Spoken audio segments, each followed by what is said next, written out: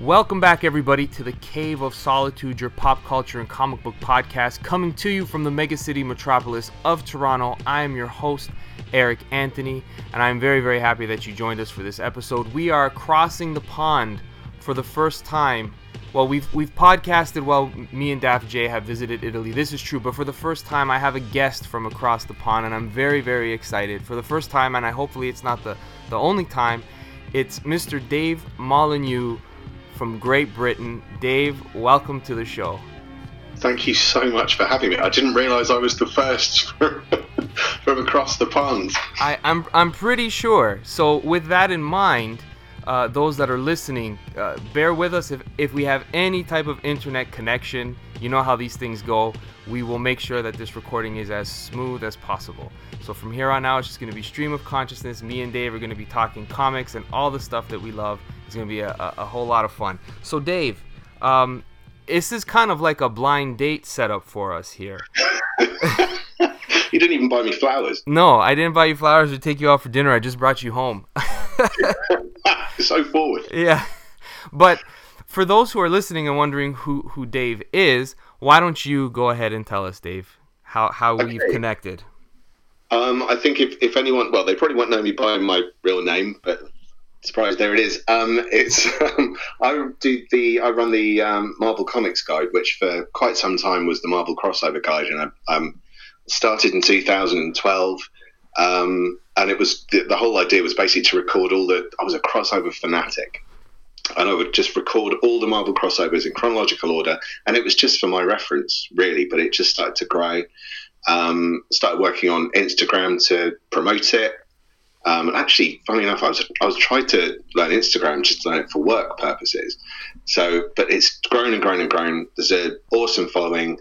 I'm really lucky to have the followers I have, because it literally just started out as just something I was doing on the side.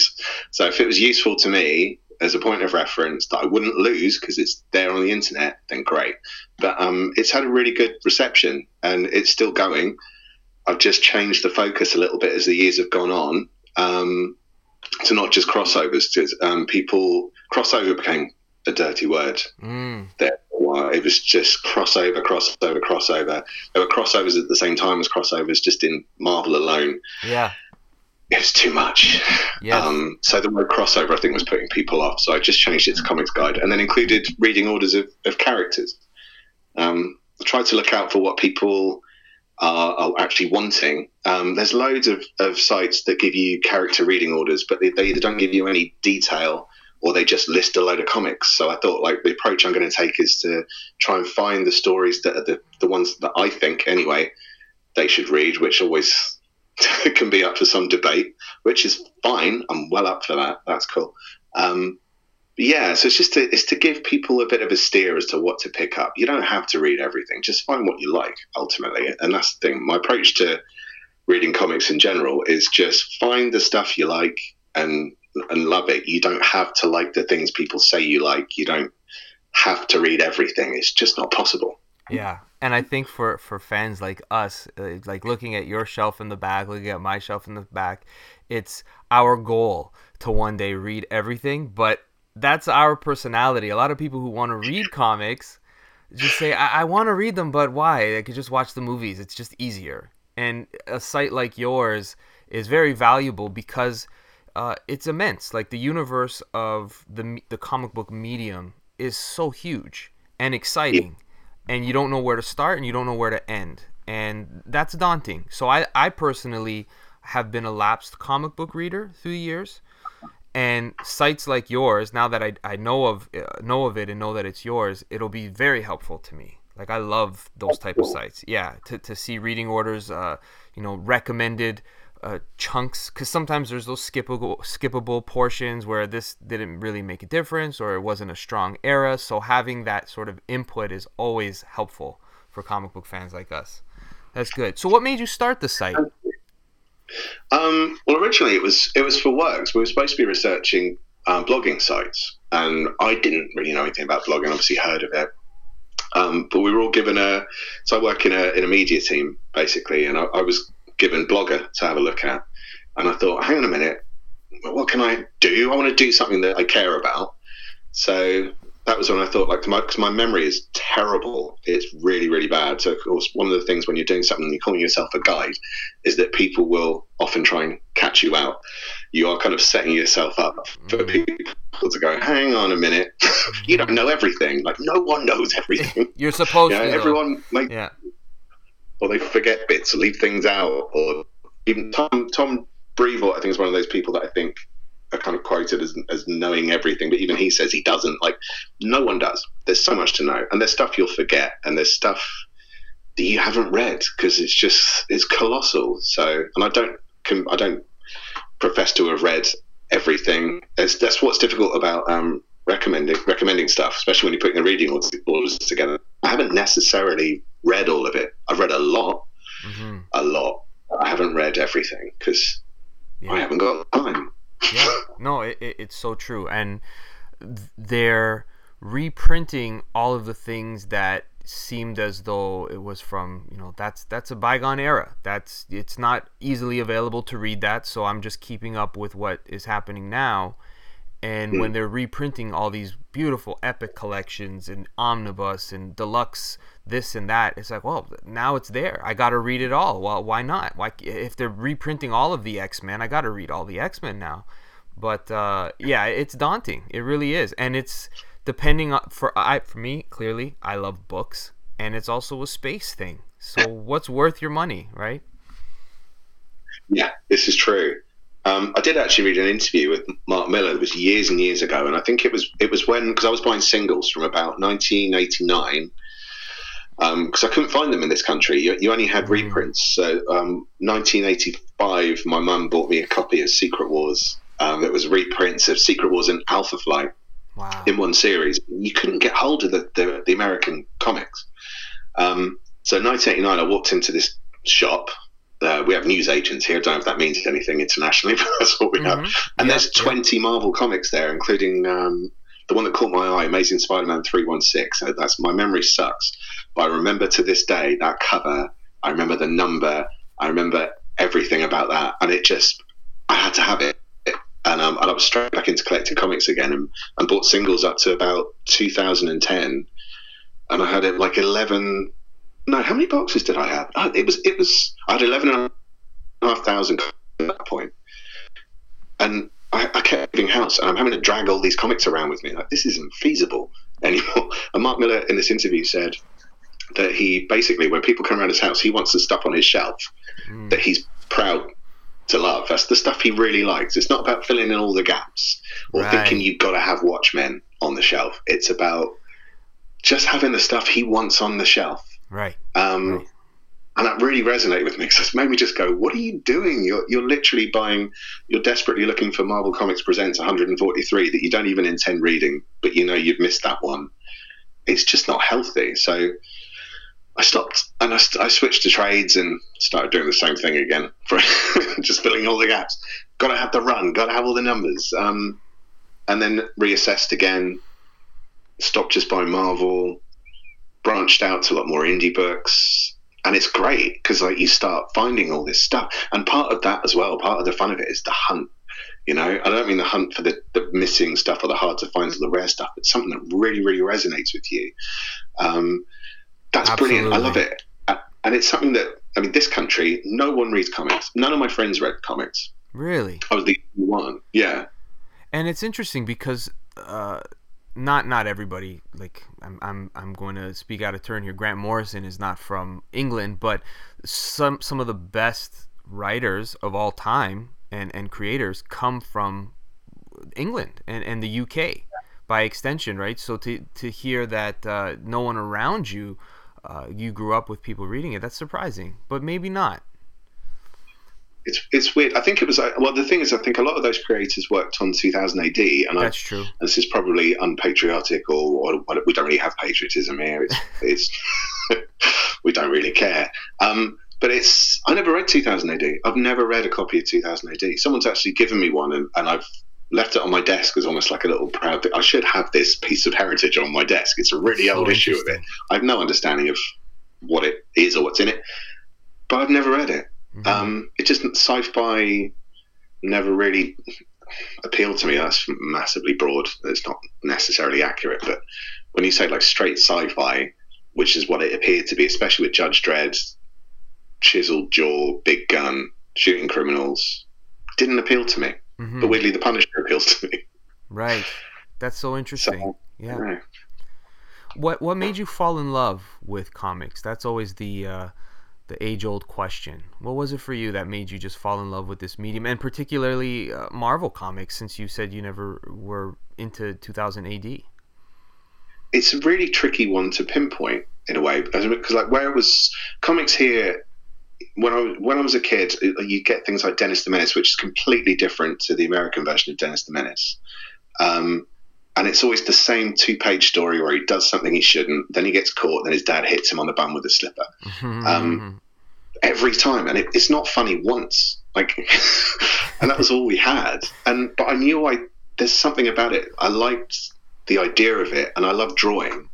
I don't do it so much anymore, but I did as a kid. I loved drawing, and it just made sense to me to want to do something like that and tell stories in that way. And I think I'm dyslexic, so I struggle with novels. I can't remember who anybody is. I can't remember names. Weirdly, I can remember fictional characters' names, but even friends I've known for 20, 30 years, can't remember their names. But I mean, it helps when they've got eye beams coming out of their face and they're called Cyclops. You can kind of put the two together, but it's just some bloke called Graham. I can't remember your name, mate. I'm really sorry. Just have a name that has something to do with your powers or what you do. You're the guy that buys drinks. You're a drink man. That's great. Yeah, I knew I loved the medium. I love to draw, and I think there was something about this method of storytelling I really liked. And you know, I tried to read American Psycho once, and I had to make notes. And in the end, I'd basically drawn a comic. Like, if this is how this is going, I'll just stick to comics, man. This isn't for me. So there was a little bit of that probably, but like occasionally I was bought comics a couple of times, and I just didn't like them. And then I tried the Star Wars ones, and they were terrible. Like the original ones. They were Marvel. They were the Marvel reprints. They were the American ones, but they were reprints over here, and they were awful. They put me off Star Wars in the end. I've never really recovered from that. Really? That's so interesting. That's one of the things I like about your Instagram page that I follow, the Winchester Meat Cleaver page, the reviews. And here's what I like about it, because I follow 1,000 people on Instagram, follow back kind of thing, and everyone posts their comic collection, their shelf, but I know when it's your page, which is I think that's important, because it's the way you present it, the way you I have photos almost similar to how you do it, but your little reviews and that little succinct thing, the star ratings that you give it. My favorite is the nostalgia rating versus the real rating. That's a good one, because I think it's so true. But also that as similar as our tastes are in a lot of things and things that we buy, you also are not afraid to say, I don't like Watchmen. I know you're not supposed to say that, but I don't. And I think that's so refreshing. Not because I share the same opinion necessarily, but it's important for people to throw darts sometimes at those things that we hold in such high regard. Like, God forbid you say anything about this that's not, the warmest review. That's great. I think there's something in geek culture as a whole that just it puts things in amber, and I struggle with that. That's a good way to put it. Yeah, and it will always be great. Like, you look at something like Pulp Fiction, and I think like it seems to be polarizing these days in terms of how good people think it is, because it's been emulated so much. I think it's lost the sheen of what it had when it came out. It doesn't seem as individual now if you only just started watching films like that in 2020. Right. And I think for some reason a lot of comic fans can't seem to break out of that amber, for want of a better metaphor. And even Alan Moore himself has said, if we're still talking about Watchmen being the greatest comic of all time that came out in 1986 and nothing's bettered it, then this medium is in trouble. And I think he's absolutely right. I find Alan Moore a really interesting character. I generally don't like his stuff. And I mean, I was reading his Swamp Thing as well, and I was in stitches. It was like it was written by quite a lonely 14-year-old wannabe poet, and I thought it was meant to be funny, and then I realised it's not, and I just had to stop reading it.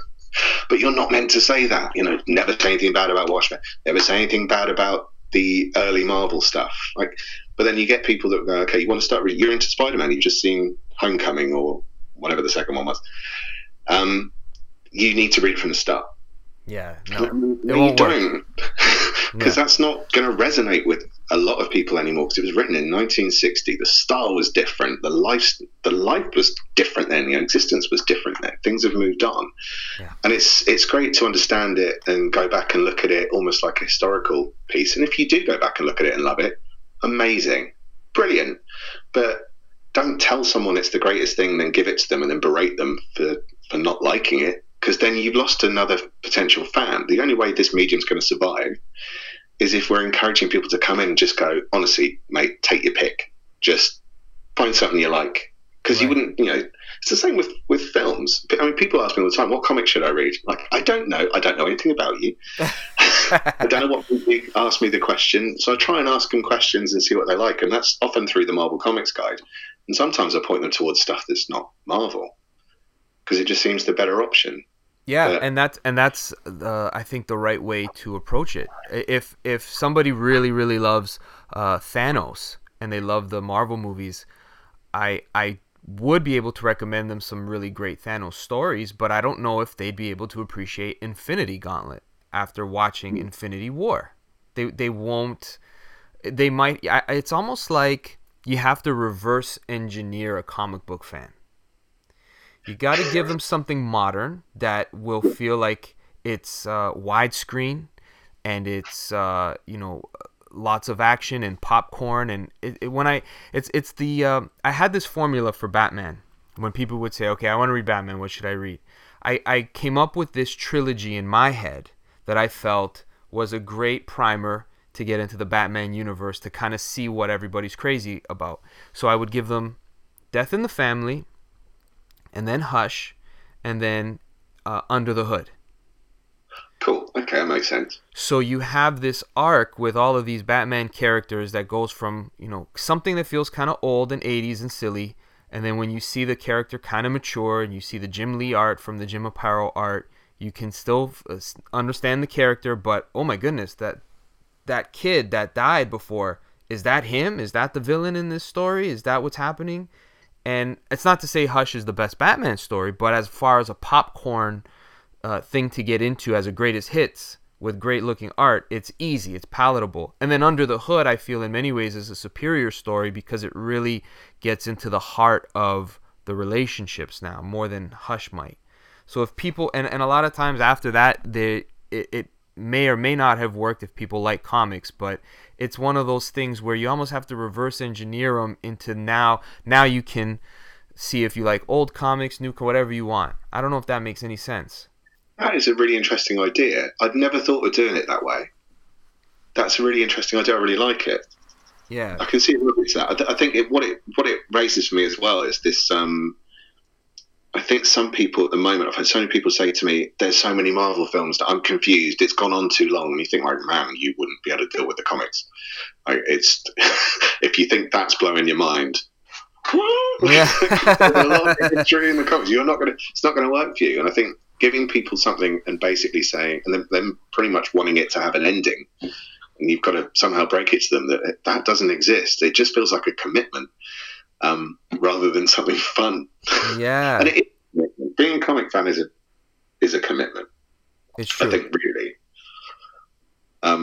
You do. I mean, like I said about the hunt, the thrill of the hunt. I check all the time what's coming out. I search certain creators I like and just see what they're doing, even though I've not read anything about them in years. I just picked up The Seeds by Ann Nocenti, and purely because I've been banging on about her run on Daredevil. On the Comics Guide, Marvel Comics Guide page. I haven't read any Ann Nocenti since then. Right. But I just thought, oh, what's she doing? And she's done that series for Dark Horse. Like, right, I'm going to give it a go. Yeah, it's a very interesting Really good. universe. Yeah, it's a very interesting universe, the comic medium, because a lot of people think of it as, childish and it's not real literature. But I think what you just described with Ann Nocenti is a great example, because you are introduced to a writer based on your love of a character, and then Yeah, you might that's what happened for me with when I really got back into comics as an adult, when I started having my own job, when I had my own job and had disposable income, still living at home. Clearly I still have disposable income with all my books, but um, but it was during the Green Lantern Jeff Johns era, and everyone was talking about Green Lantern at the time. You would see posters, Sinestro Corps War, and all these things. So I jumped on the bandwagon, and then I was also reading Action Comics at the time, because I'm a lifelong Superman Batman fan. Thus the name of the podcast. And I just started seeing Jeff Johns. He was just seemed to be writing everything, but I also was enjoying everything he was writing. And then the journey you take following a writer is then into an artist or a person who takes over the book, and this universe just keeps on building and building endlessly, quite literally like the universe. Where I liked, for instance, J.M. DeMatteis on Spider-Man, because I love Spider-Man and I love his Spider-Man work. But now my favorite J.M. DeMatteis stuff is not superhero related, and I never thought that would be the case. uh-huh. And that's the beauty of the art form, is that you start off with a childish quote unquote character that dresses up in tights, and then before you know it, you're traveling the cosmos with Moonshadow, Yeah. and your life could be changed by what you've read, and you didn't know that all of that existed in a comic book. Yeah, it's funny because I was thinking about something very much along those lines the other day. There was a point in time when I'd follow a creator on Instagram, or at one point in time it would be seeing their artwork in Wizard, or hear about what a great writer they were in Wizard, or on some like Newsarama or whatever. And I think, damn it, I wish they'd do something for Marvel. Now it's the opposite. I find out about these writers, or like Chip Zdarsky's doing Daredevil, and I'm not buying any new Marvel stuff. I stopped in 2015. I was done. I was worn out. It was after more than 3 decades. I couldn't take anymore. And I just thought, now I look at it and go like, oh, he's doing this stuff for Daredevil. I does some really good creator-owned stuff, and it's completely reversed. So you'd see all these people around doing all this stuff outside Marvel, and now that's what I want now. Yeah. Yeah, absolutely. What made you stop wanting to read Marvel? Is it just fatigue? Like, I've had enough of this universe? Basically, it was fatigue. I mean, I stopped in.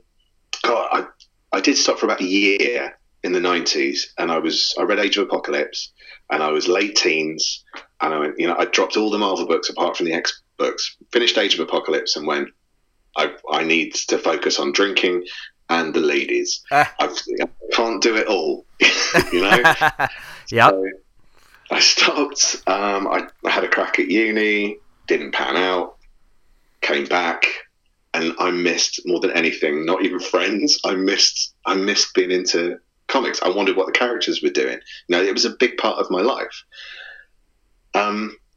It was odd, and I couldn't be without it. So I went down to a comic shop, and I basically had to buy back a year's worth of stuff, and it cost me a fortune, but that's what I ended up doing, and I didn't stop since. And then 2010, they wrapped up the whole Dark Reign era, which was kind of the end of the New Avengers era, the decent New Avengers era, ending with Siege. And then there was it felt like it had direction for quite a long time. For about 5-6 years, it felt like the entire universe had a direction, and the reason why the Hulk was off on another planet for Planet Hulk was so that he didn't get involved in the Civil War storyline. And you could see they were thinking this through. The odd mistake here and there, looking at you one more day. But yeah, let's not go down that road. But yeah, for the most part, an amazing era. And then 2010 happened. They did the Heroic Age, and they just kind of went back to, this stuff's all happening. Let's have a big crossover. Now we'll try and do some more very separate stories again. Let's have a big crossover. Like this is like an accordion. You're just in and out. There's no focus. and then it was crossover. Then Secret Wars came, so it was the Hickman era of Avengers, which I thought was completely over. So you're gonna have to repeat yourself. Title, Dave. Considering it's a. That's right. How far back do you want me to go? Just the Hickman era of Secret Wars. Right. So they when Avengers became really big, and I think the responsibility of Marvel is to try and push their comics. This is a sales opportunity. They're one of the biggest names. Make Avengers accessible, and then they put Jonathan Hickman on it, and it was just confusing and messy, and then they got to Secret Wars, and it just became more confusing and messy. Yeah. It just wasn't fun. Secret Wars went on I was really excited about it. And I kind of thought, they're going to take some characters from different realities and kind of emulate what they did the first time around. Big fan of the original Secret Wars, so let's do it. And then it was just like miniseries and miniseries and miniseries. Yeah, it was too much. I mean, that was the expectation on people to buy all that stuff. Is there? I don't know. It was like they were trying to pretend they weren't being influenced by the MCU and doing their own thing, and rewarding the long-term fans by having an Inferno miniseries and an Age of Apocalypse miniseries, but it was just a mess. It was just hard to follow, and I just thought, I'm not happy. Like, this isn't making me happy, and that's awful. Yep. So I just started looking elsewhere. Yep. I completely understand. Yeah. That kind of happened to me right before the New 52 launched. That was one of my moments where I jumped off of comics for a little bit, because I had enjoyed the New Krypton sort of story that they were telling that ended up going on for way too long, with every single Superman book you needed to buy and whatnot, and it just got stale, and I was hoping it would end, and I was buying it because I was married to the book, and I kind of got fatigued as well at that time during the Brand New Day of Spider-Man, which were good stories, but they were coming out in such rapid succession that I wasn't enjoying reading. I just felt like I had to keep up and make sure I get them, and make sure you go to the store and support your shop. And it was just, I had no place to put the books and all of these things. So you get that fatigue. And then they almost give you a jumping off point. Like, okay, since you're tired, here we're restarting the universe, or here's another event that's going to ruin the story of the book that you've been enjoying.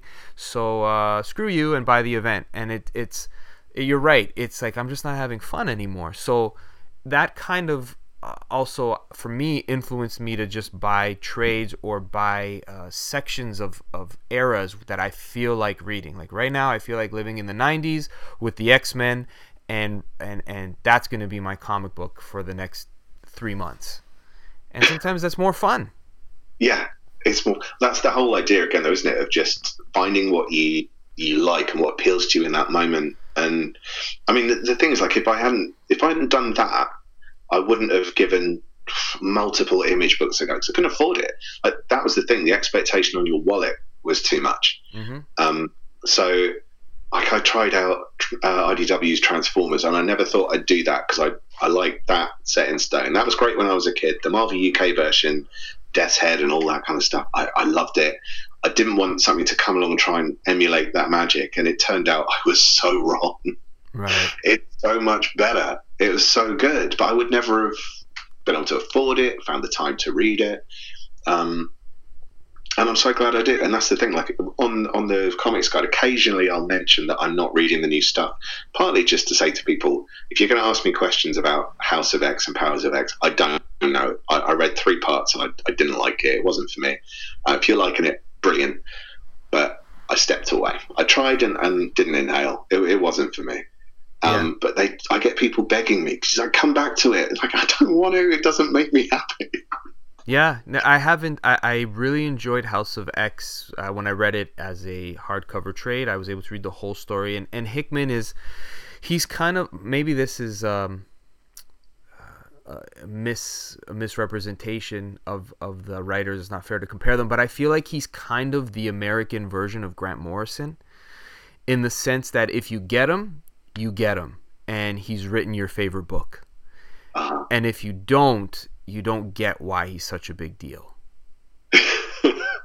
I think it can vary as well, because I think that's the thing. I think, like, in comparison to Grant Morrison, ideas per page, he's not far off the mark. And it's like his Fantastic Four was, I loved it. It was like this childish glee as you're reading it, and just these constant ideas, and then you're starting to see how the story's slotting together, and it was just so much fun. Yeah. And then it was like he was trying to emulate that with Avengers, but make it more blockbustery, and it just didn't work for me.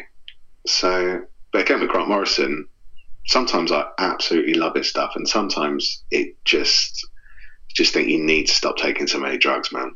Right.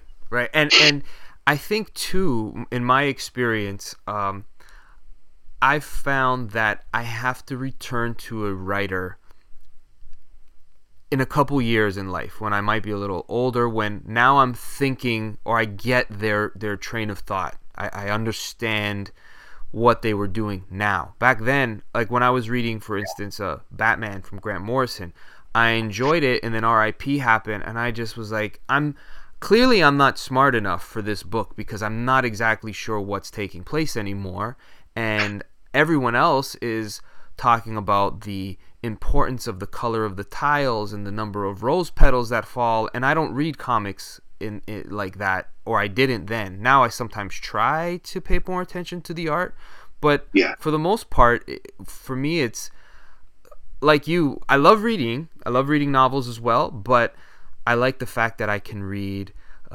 6 graphic novels in a week instead of just one prose novel. It's just, in my head, it feels like I've accomplished more, and I've been to many different places. So with art, I'm not going to make a Grant Morrison comic take longer than it should, because I need to see how they drew the Joker's grin, and I felt like that's what was occurring at the time. Now I can revisit it and appreciate who Grant Morrison is a little more and what he is trying to express. All-Star Superman, probably the best Superman story I'll ever read in my life, but sometimes revisiting is what needs to happen. But yeah, the ideas per page, like you said, sometimes just simplify it just a little bit and stop taking so much drugs. I don't think there's any shame either in saying, do you know what, I don't get it. Yeah. And, I think a lot of people don't want to admit they don't understand. Like, you see people debating things like Inception. I didn't like Inception as a film. It sounds like I hate everything, doesn't it? I didn't like it. No, I swear. The stuff I love. But when something like Inception angered me, and everyone in the audience when the film finished went, "Ooh," which is a really un-British thing to do. Normally people kind of go, "Yes, well done. Everyone's leaving now. Have you got the keys?" That's just how we kind of do things, I guess, sometimes. Right. But everyone just reacted, and it angered me, because it's like that implication of what that twist meant. I was told when I was 7 years old, don't end a story that way. So it angered me. And then, like, if you say I didn't like it, you get people saying you just don't understand it. I'm like, well, not really. You can still not understand something and like it. Like, you can understand something fully and not like it. That's a stupid argument. But it's with Grant Morrison, I think there's a lot of expectation on the reader to know his life almost. Cause, have you read Invisibles? I haven't, but it's funny you mention it. Yesterday, last evening, I watched the Grant Morrison documentary, Talking with Gods, and I got a bit of a primer of what exactly, if I ever do want to read The Invisibles, what exactly I'll be reading and what to prepare for. There is, if you do read it, and I do recommend it, but when I read it the first time, no, I didn't really get what was going on. And then I reread it, but I read it with a guidebook. There is a guidebook called, it's something Entropy. That's annoying. Of all the times to forget. There's an excellent guidebook from a publishing house called Mad Yak, who I don't think exists anymore, but you could potentially find it out there somewhere. And it panel per panel breaks it all down. And it's incredibly impressive. The fact that I had to kind of read it with a guidebook is possibly telling that it's perhaps a bit too much. But I got a completely different feel from it by doing it that way. And part of reading it with the guidebook, I really liked doing it. I felt like I was rewarded. Yeah. But yeah, I can understand why people would look at it and go, I don't want to read a comic with a guidebook. Why would I want to do that? Oh, fine, you don't have to. Yeah. No, I'm happy I'm not alone in that, because sometimes I think to myself, if I have to, have somebody tell me what's going on, then I'm not intellectual enough to even read this in the first place. Maybe my opinion of it isn't even my own, but sometimes you can have somebody hold your hand through something to make you then walk on your own, because you've now known what to look for. And I think that's absolutely fine if you have to do that. I got Doom Patrol on my queue of books to read. I started Animal Man in 2020, his Animal Man, and I liked it. And I'm looking forward to going to weird places with Doom Patrol. Doom Patrol was fun. I found it a little. I don't want to put you off anyway. I found it a little bit samey, and I paused it for a while. I think it was 2 years ago when I started, but I will pick it up. Animal Man didn't work for me at all. But again, it kind of goes back to that thing where you're reading it and going, I know people love this, and I feel like I should be trying a little bit harder. But I think as long as you try, if it's not resonating with you, then don't. But I mean, oh, my computer's locked. Can you hear me? I can hear you. Yep. Oh, sorry. No problem. Grant Morrison's a funny one, and again, when you think about how to recommend comics, he's a tough one to recommend. That's one of the things I think people have to find and try out for themselves, and it probably helps if you've been reading comics for a while before you attempt something like Doom Patrol. Yeah. I have a list of those must read. If you're a comic book fan and you haven't read that, I'm that guy who's got thousands of books, but I've never read certain things. Like I just read the first omnibus for Sandman recently. 2020 I read Ex Machina and Why the Last Man in its completion. A few years ago, I read my first Warren Ellis in Planetary and The Authority, but I haven't read any Garth Ennis in my life, I don't think. And yeah, and I've never read Swamp Thing from Alan Moore, and I've never read Preacher or Garth Ennis. So I plan to, but I've got a lot of those holes in my life. I never read Invisibles or Doom Patrol, and as a comic book collector and a person who podcasts and speaks to creators from time to time, you would think, like, how could you have not read one of those books, right? So I totally get it. Yeah. But again, it's the rules. It's the rules of this stuff that exactly. Someone somewhere thinks was written down, and we all have to follow it. You have to have read Preacher. I mean, Preacher is one of my absolute favorite comics of all time. I know, again, it's not going to work for everybody. I lent it to someone I shouldn't have done, and it looked like she'd cried her way through it. I think it ruined her. It's not for everyone. It's pretty rough at times, but it's a great series. But that's the thing. I think, like, sometimes in that kind of geek culture thing, that this idea that you haven't read such and such, how can you not have read that? You're not a fan. What does that even mean? Are we 12? Mm-hmm. Right. What? Right. So, I mean, there's plenty of stuff I haven't read. There's a lot of the stuff that you've even listed that I bought, but it's sat there and I haven't read it yet, because given the choice between reading Ex Machina, which I know is meant to be really, really good, or finishing Transformers, which is incredibly time consuming, I've opted for Transformers because I'm in the middle of loving it, and I don't care if one is meant to be more creatively viable than the other, because what does that even mean? Yeah, exactly. I mean, I don't know what the public opinion is on the recent Infinity Saga from Starlin that he put out all those OHCs for, and they collected in an omnibus, and it's probably not the best work he's ever done, but I loved it. And it's one of my favorite books that I have, because I like Warlock and Thanos and all that infinity, eternity, and reality, actuality nonsense that I don't really understand that much, but I feel like when I read it, it gives me all the answers I'm looking for. And that's the experience you're supposed to have, right? Like, you have to read it at like. It's funny. Alan Davis is on it as well. Yeah, Sorry. Alan Davis, yeah. I was just going to say, it made me think about Alan Davis. So, veering off topic slightly, so we don't really have comic conventions here. I think we have 2 a year, and obviously at the moment we have none. Right. Alan Davis is one of the few comic creators I've ever seen in real life. That's so And I had interesting. rock starish, like it was like meeting, God, I don't know, like the singer of your favorite band as a teenager. I get it. I was just stood there. It was at London Comic Convention.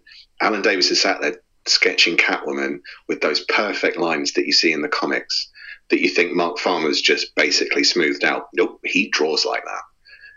And it was amazing. And I've literally been a fan of his since the late 80s, I guess. And I'm thinking, like, I have to say something to him. I've like followed this guy's art for 30 something years. And I was leaning over and I could feel myself almost like starting to breathe heavy. It's like this worship. And he's just this little guy. He's just a guy. And I was just completely starstruck. And I'm just about to open my mouth. And my wife leans over and went, "Do you find it weird when geeks breathe heavily over you while you're trying to draw?" That's fantastic. I felt my heart break. I couldn't talk to him then. That was it. Wow. That was it. So I had to walk away.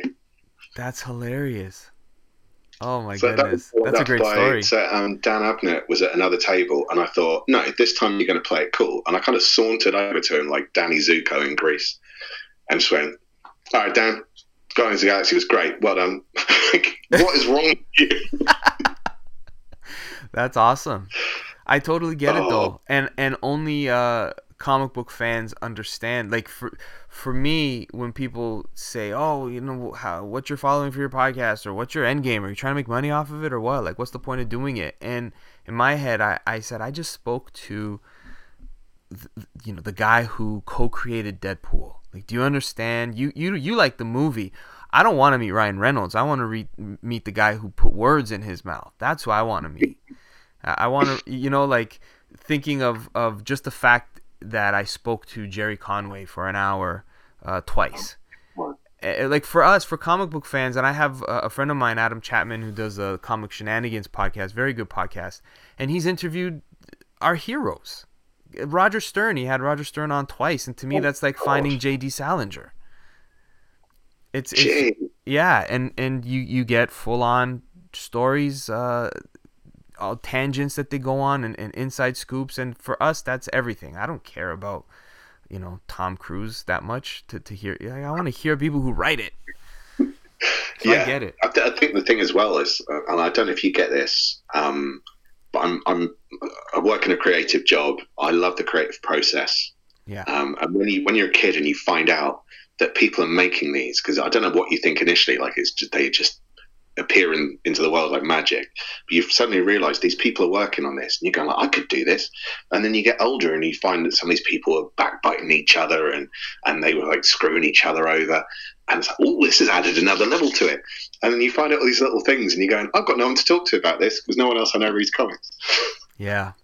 It's weird, but like, it's just, the history is massive. There's so much out there, and there's so much to know that it's just vast. And you start, as you get older, you start to realize that who was a bit of a knob. Yeah. Everyone was trying to avoid working with them, and I like all that. It's like the gossip bit, but yeah, it's just weird. It's weird. That's the thing about this vastness of it. It's just so many levels. I like reading all this stuff about why John Byrne. The other day I was reading about why John Byrne quit virtually every series he's worked on for Marvel and DC. Yeah, it's and why, like, all of the high watermarks that was hit with the Peter David Incredible Hulk run. John Byrne hated it. Like, he couldn't wait for that book to fail, or for Peter David to get off of it. It was so interesting to, like, how could you be so mad? But yet some of the stuff you've worked on is the most important books on my shelf, or my childhood memory. It's just so interesting to see. Yeah, it's almost like, and I don't know, I know in England it's popular, but I don't know if you ever followed it. It's almost like wrestling, like WWF or WWE. Yeah. And there's the character and the product and the story, and then you've got the behind the scenes story and all of the things that go into putting out what's going to be on the television or for the audience. It's very similar in that regard, and there's so much collaboration that's involved, and somewhat of editing of story that you get in the final product that adds to the mythology of it all. And that's Yeah. it's comics is interesting that way. It's true. It's funny. It's like there don't seem to be that many books about it. I found a couple. There was Comic Writers on Comic Writing, which is quite old now, but it was 10 interviews with comic writers, as the title very clearly explains. And there was Garth Ennis in there, and there was Mark Waid, Neil Gaiman. I can't remember who else, but pretty big names at the time. Chuck Dixon, who I never really gave a lot of time to, and I did more recently on his G.I. Joe run, which I absolutely loved. But yeah, and you start to understand that process, and you start to understand what they go through to put these things together, and that's just as fascinating to me sometimes as the actual finished product. What doesn't make the cut? What did editorial say would be a terrible idea? Peter David's quite an interesting one for that, because he's one of those people he seems to be quite contrary. So whatever he's told he can't do, he wants to do it. Like, why not? It'll make a great story. Let's just do it. Mm-hmm. So, I mean, he was told at one point, there was something he said, it was in this book, I think, but there was a storyline they were talking about, and they were saying, we'll take the Kingpin's going to, he said, why don't we make the Kingpin by the Daily Bugle? And it went down this road, and they were going, no, you can't do that because this would happen. You go, yeah, if that happens, then you can do this. And they were going, no, you can't do that. But then this would happen. And they're going like, no, we want to keep the status quo the same. Why? Let your characters grow. Yeah. It's frustrating, but it's interesting to know like some of the barriers they hit. I'd love to be able to talk to people like Joe Kelly or Fabian Nicieza and find out what their experience was like on books like X-Men, especially when it became so popular in the 90s. And X-Men was another one of those amber things. When the cartoon came out, it felt like everything had to look like the cartoon for as long as possible. Yeah. So I kind of resented the cartoon for that. That's interesting. Yeah. Yeah, it'd be interesting to know how, to talk to them and find out what their experience was like. Because you just read these little snippets and all these little questions you can have for them. You want to know more. I'd love to be able to do it, but you can do it. You can do it. If I've done it, you can do it. Really, you know what it is? You just gotta get that email, send them an email, or follow them on Facebook, and you'd be surprised that a lot of them just respond from a Facebook Messenger. It's quite a thrill. I remember I messaged Fabian Nicieza, I forget the month, and then he responds back to me 2-3 months later and says, sure, I'd love to come on to the podcast. And I couldn't believe it. And I said to myself, there's no harm in trying, because you never know who might respond. And you end up sometimes discovering work that changes you, because you are going to be talking to somebody, and you might, like I knew Fabian Nicieza the way other people did, Deadpool and X-Men and all those hits that he was a part of.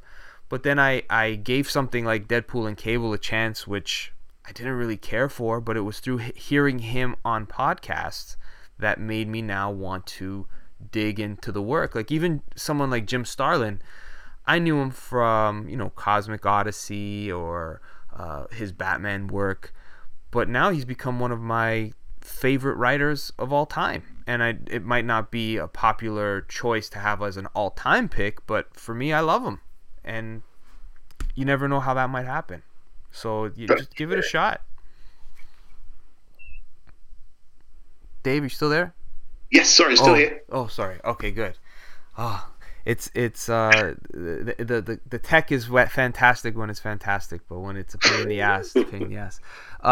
So if for you, who would you have on your in North America, there's the Mount Rushmore. I'm not sure what the monument would be in England, but who would be on that Mount Rushmore for you of comic book writers? I don't know. Who would live in the Buckingham Palace? There you go. Yeah, it would be royal family. Let's say your writers. Who would it be? Peter David, definitely. Peter Tomasi, I've really grown to like. Again, you were talking about Green Lantern earlier, and it's funny because that was one of those periods of time. Like I was reading about what was going on, but I didn't read that stuff till the omnibuses came out, and I bought the lot and read them. But I preferred his Green Lantern Corps, and I'd never read Green Lantern before. And I actually didn't want to read something called Green Lantern Corps because it just sounded silly. Right. And I read it and loved it. I absolutely loved it. So yeah, he interests me, like as well as Batman and Robin run that ran alongside Snyder's New 52 Batman. I thought was way better. I think so too. I liked the Court of Owls stuff. I liked the team Snyder and Capullo. Like it was a what's it called? A hit making book. You know, they were in the top of the charts. But the you're right. I liked the Tomasi run of Batman better. Their relationship is just not something you expect from, not something I expected anyway from Batman. Yeah. Bearing in mind I kind of made the jump at that point from Marvel to this open world of all sorts of whatever. I just read a few Batman stories, and then next thing you know, I'm reading this thing with his trying to build a relationship with his murderous son. Like, this is lovely stuff. It was just so unexpected. The silent issue, it's hard to pull off. There aren't many of them, but that one was quite something. I'd have to check back which one was that? Which issue was that? When he came back, it's issue 21. It's when it's the one where he lost Damian. Yeah. And it's just silent, and I think all he has at the end is like some sort of a letter. I could be remembering it wrong. If anyone's listening, oh, you're getting it wrong. But I do remember there was it was heartfelt. You felt it, definitely. Yeah, I love a series that can do that. That can really make you well up. That was, I think I'd be interested in, now I can't remember his name. I'm going to cheat and pull the book out. Patrick it's Gleason? The writer of Robots. No, is it Robots in Disguise? Okay. Is the one with the Lost Light crew in Transformers? I think he's English as well. Is it James Roberts or John Barber? I can't remember which one it is. Sorry, whichever one of you it is. But I loved it. I just want to know how much influence did he read that stuff as a kid, and when did he get into it? And there's more than that I want to know. But I just loved his style. It's like it's got a real meta quality to it, and it's clever, but it's not pretentious. And that's the thing. I think, like with these, we're talking about these clever writers. I think the idea of interviewing Grant Morrison just feels incredibly intimidating. Yeah, because it's you feel like these. Well, even Sandman, when I was reading Sandman, and I was always, you read Sandman and it's like an enlightening. So I'm reading it with that sort of desire to, not to be enlightened, but I'm very much in a space that I love the concept of ideas being, living things, as it were, or the personification of ideas or words. I love that exploration into story. So I'm fully ready for Sandman. And I loved it, but there were times where I'm like, is that the book that they say is the best of all time? And I don't know why. Did you finish it? I finished the omnibus, not the series. I gotta still pick up the second volume. I'm just waiting for a sale of it. But Right. I'm definitely gonna finish it because I really do enjoy it. I just feel that, again, there's all of that pressure of this is the greatest thing. If you really want to be an intellectual comic reader, and with Grant Morrison, you feel that a little bit. Yeah, it's funny as well because that's that whole graphic novel comic debate, and I really don't like the term graphic novel. They're comics, man. Let's not blow it into something it isn't. These are comics, and people should be proud to like comics. Not go, yeah, but if it's like creatively viable, it should be a graphic novel. No, shut up. It's just. But I must admit, Sandman. So I bought. There were 10 hardcover volumes. That when they first started collecting it in that format, and they're all slightly different style, which is quite nice because it's got that really old, dusty bookshelf feel to them when they're all on the shelf. And I bought them when I was 18, and I was missing 2 books for about 20 years. And I read the first few and I just couldn't get into it. And I thought, like, maybe it's not that time in my life. I'll wait till I've got the whole run. And I cheated and read the kindly ones and loved it, which is right close to the end. And then recently I finally got the last 2 books and I couldn't even finish book 1. I just didn't like it.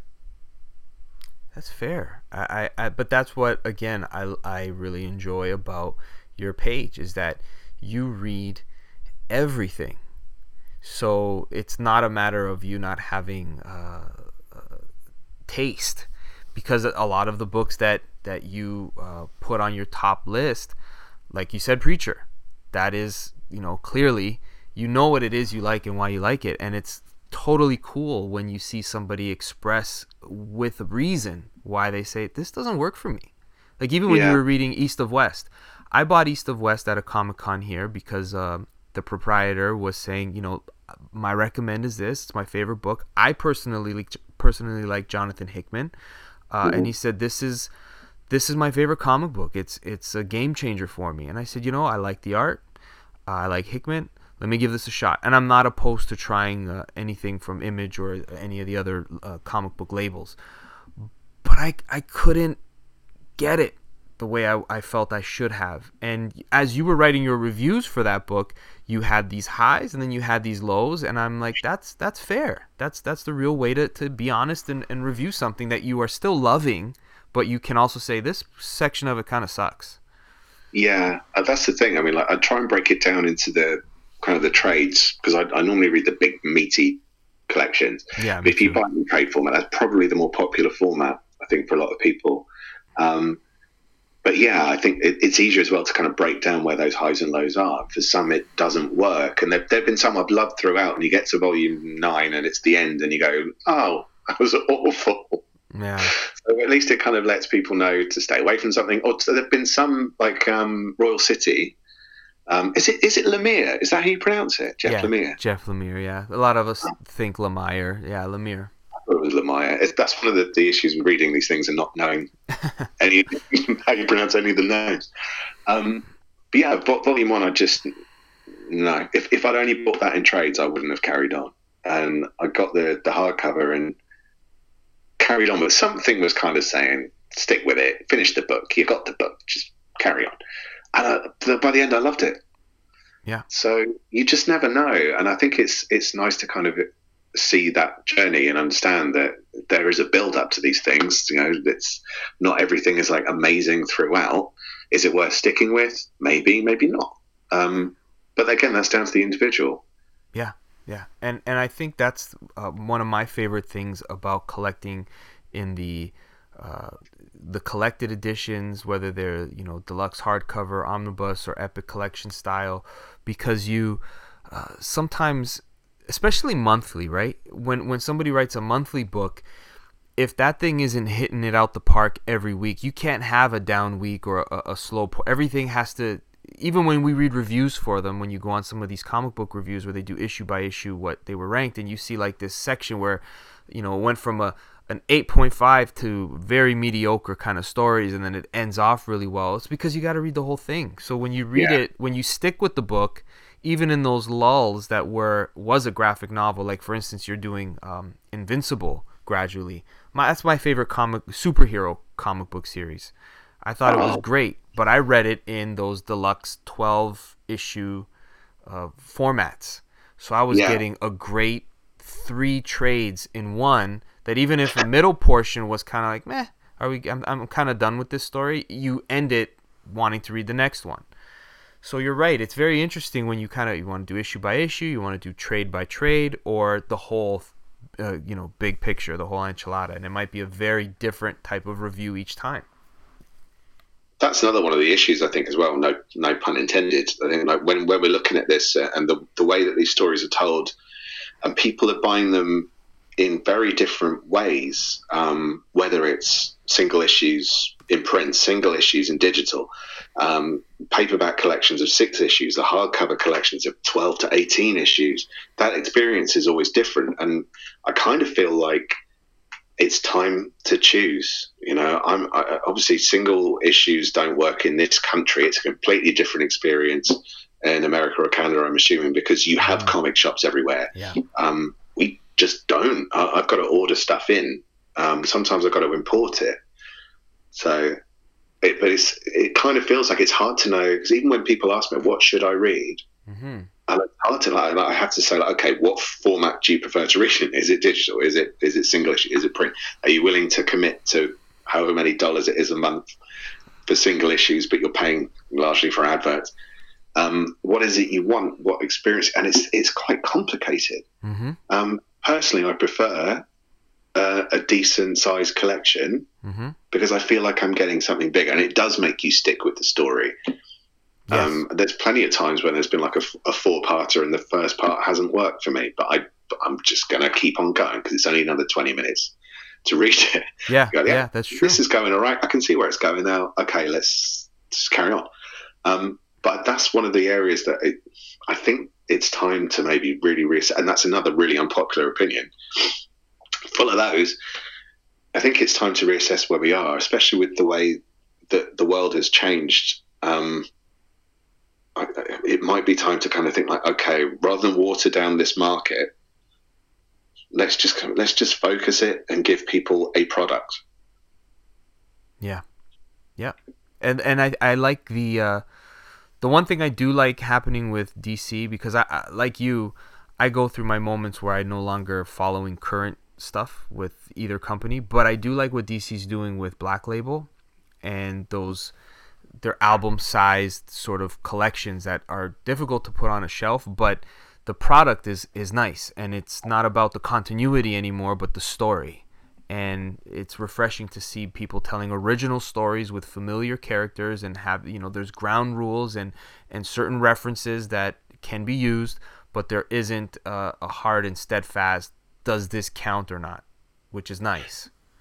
It's quite hard to get that in people's heads. I had a little mini rant about that recently, and I can't remember what it was in connection with, but I know what it was. It was because I picked up Injustice. Yeah, because people are really, really raving about Injustice. So I'm going to give it a go. I don't normally read those kind of what if Elseworlds see things, but I'm going to give it a shot. I haven't yet, but they look really nice on the shelf.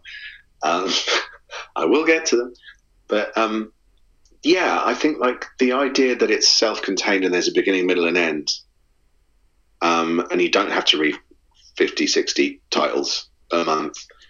If that's going to bring certain people in, then this has a hope of continuing. Because I think apparently graphic novels, God, I used the term I hate, collector's edition sales went up quite a lot last year, which was really hopeful because it was looking quite shaky there, I thought, for a bit. DC letting so many members of staff go, whittling down their books to basically just Batman and Superman. It was worrying, really, and that's the thing. Like, part of the reason why, again, doing the Marvel Comics Guide is because I want people to find a way to get into this stuff because I love it, because I want to keep it going. I just want to keep this medium alive, and look at all the stuff we get from it. The stuff that people do like, and all those adaptations on TV, but they're not necessarily making the jump over. Yeah, yeah. So how do we help people make the jump? And I think like DC and Black Label is a good move because you are giving people the familiar, sometimes experimental. Like The Question was an interesting one. I don't completely know if I did like it or not in the end. I'm still figuring that out. But yeah, I think they're taking the right approach, which is worry less about continuity, worry less about does this count. It counts if you liked it. Exactly. And I'm guilty of it too. I was just writing about it, considering the New 52, because it's one of those panned, marketing things that everyone says they ruined all the legacy and this and that. But of course, there was a lot of good that came out of it. You got the Batman and Robin and Snyder, Capullo, and Animal Man, like numerous good series that came from New 52. But for a long time, it was this, just everyone hated it for what they changed. And had it been, an alternate universe, like perhaps the Ultimates, people might have accepted certain things with a bit of a fresher mind. Like there's certain things like Superman and Wonder Woman being a couple. Very cool concept. I wanted to see that explored. I'm happy that story's been told, instead of hating the fact that you've taken away that thing I love. So I'm guilty of having jumped on and off of books or trading and selling books because this doesn't count anymore. What's the point of having it on my shelf? I just want stuff that counts. Real continuity. That's the real version. And you're robbing yourself of great story. Yes, exactly. That's the bit that I think I started to struggle with. Like, when I will get occasionally messaged about things, and I'm trying not to be all English and sarcastic about it, but when people go, does this count? Or did this happen? Did this happen? No, it's fiction. Does that answer your question? Right. It's a weird question. No, it didn't. But if it appeals to you, go try it out. Like, don't worry about whether it's part of continuity. There's so much stuff that's gone on that's now no longer part of continuity because it's been kind of edged out. It's not a blatant retcon.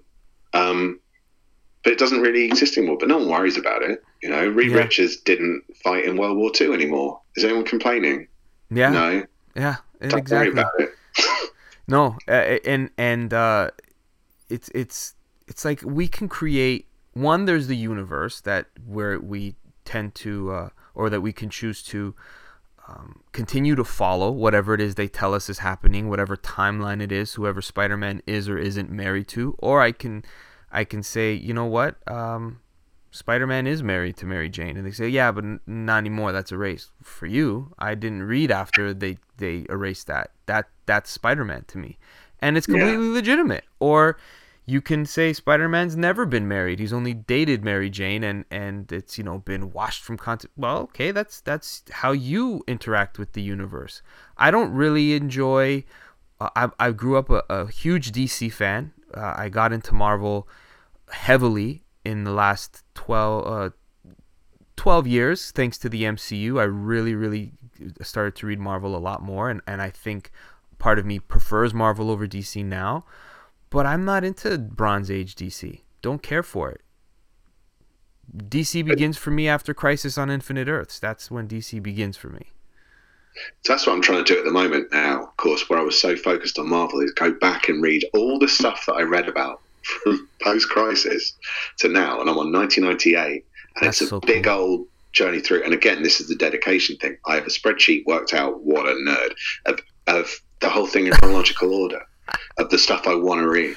There was just quite a lot of commitment again, but that's what I like about it. But again, I'm not too worried about the fact that the continuity is messy. Very. Like, it's really messy, and I had no idea how messy it was. But I don't care, because what was it? 0 Hour didn't really make a lot of sense to me. No. But oh well, I'll move on and I'll read another thing, and maybe I'll like that more. But I've just started Cataclysm, and I read the thinner trades that they released back in the day, and I've now got the thicker ones with all the issues in, and it's just the first couple of chapters, and I'm absolutely loving it. Yeah. Yeah. And I'm so glad I've gone back and found this stuff. And I think that's the thing as well with the Marvel versus DC argument. Like, are you Marvel or DC? I can be both. Like, I can eat chocolate and cheese. I'm maybe not at the same time, but it's all to like two things. And I don't really pick a side. I don't really see the point. I can understand it to a degree, because obviously where I was buying pretty much every Marvel title there for a decade and a half, I think. You can't do that and buy everything else unless you are loaded, and I am not. Yep. Yeah, most of us aren't. This is where we spend our money. I'm definitely not, because I keep spending it on comics. Yeah, exactly. But yeah, you do end up picking a side probably for that reason, because you have to convince yourself that you're not interested in what the other guys are doing, even though you're kind of keeping one eye on it. Ooh, that looks cool. So I did dip into Infinite Crisis, which I read the core stuff of, and I read 52, and I absolutely loved it, even though DC seems to be a bit more unforgiving to the casual reader sometimes, where they refer to stuff, or at least in the stuff I've read, and you're going, are there any footnotes? Can you explain what? Yeah. But you just plow on. If you're into it enough, you'll plow on. Yeah. If you're not, it's not for you. And sometimes we have to, I think that was part of our generation's childhood. I'm not sure how old you are, but I think we're roughly in the same age bracket. How old are you? I'm 37. Going to be 37 in a few weeks. Slightly older. I'm 4. I don't know. 44. Okay. Yeah, a little older, but we have a memory of the spinner rack and picking up one book that you knew part of a story, and it was continued in the next issue that you would never find until you were 25 years old. Yeah. And we didn't care, because I for instance, I remember, and I've referred to this before, there was an Adventure of Superman issue 4, I think it was, I forget the number now, It was Dan Jurgens, drew and wrote it, and it was the first appearance. I didn't know at the time. I just liked it. It was the first appearance of Hank Henshaw, and it was a kind of a riff of the Fantastic Four. Yeah. Origin. I'm sure you know it. And I love that issue because it was a one and done story that had some heart and also a call to the other side of the street, the other company on the other side of the street. I said that was a cool story, well drawn. I was, still young enough to be glad that I was able to follow the word balloons and know which way to follow the pictures. But then when the death and return of Superman happened, and there was the cyborg Superman, and he revealed himself, I said, wait a second, this is the guy that died here, and it's all coming back, and it all counts. There's that moment where it's so fulfilling, even though I had missed all the stories in between, and I picked up that issue years later. It was like amazing that could happen. So I get the love of the continuity, and I get the wanting, the desire to make things count. But there was also that time where you'll find out years from now, and you might not have all the issues, and it doesn't matter. That's not the point. Just read the story and make it up in your head what happened in between. Like, that's part of the fun. That's the thing. I think that idea of filling in all the gaps, like, it doesn't matter. Even if you've got all the gaps, that might not be all of their life. What do you think you're missing out on? You don't have to buy Wolverine Global Jeopardy #1. You feel like you've got to have every moment of. You're not having every moment. You don't see when he goes to the toilet. You don't have every moment of his life. Don't worry about it. Right. Just on the good stuff. And there were so many Wolverine books. Well, I can't imagine now being. So when did you start? When did you start reading regularly? Was it in the early 90s? I had somewhat of a regularity when the reign of the Superman was happening, because comic books became kind of like trading cards, and you can find them a lot more places, everywhere, because of the speculation market. So it was readily available, but I regularly was following month to month and going week to week to a comic shop in 2006, right after Civil War and Infinite Crisis, right around then. It was a very good jumping on point for both companies, but I was mainly reading DC related books and buying, Ultimate Spider-Man and some classics from Marvel, because I still felt like a noob getting back into comics, understanding and appreciating it, but going to my first convention and kind of putting together a little collection of books that I enjoyed. That was 2006, yeah, so kind of late. Wow. See, that's the thing. Like, I think the idea to me of starting at that time, or even now, and feeling like you've got to catch up on all that history, I think that's where it's difficult, and I can see where that might put some people off. But then, I mean, I started in 1989 with those 20 comics, and part of the appeal was the little footnotes. This happened then. Like, yes. Okay, yes. I'm going to somehow find that, and like, especially here, there was no shop to walk into.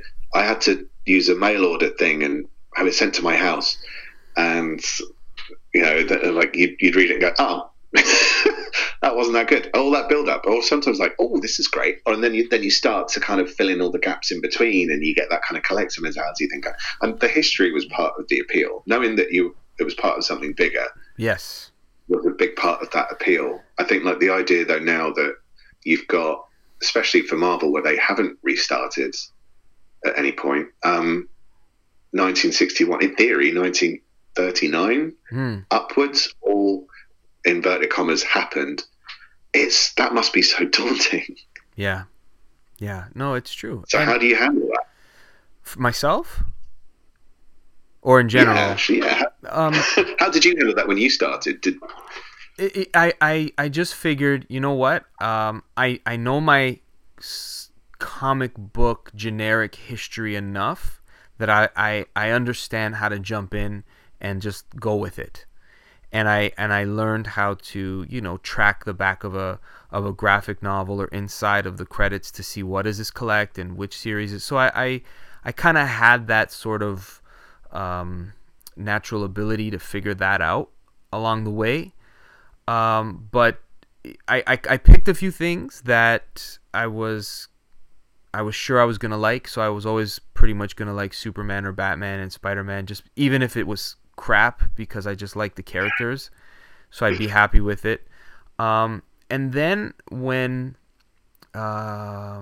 New 52, just before it launched, I jumped off, took a few years off of collecting and going to the shop. And I have a comic book shop right across the street from my house, which is not a great thing for an addict to have the dealer live across the street. Yeah.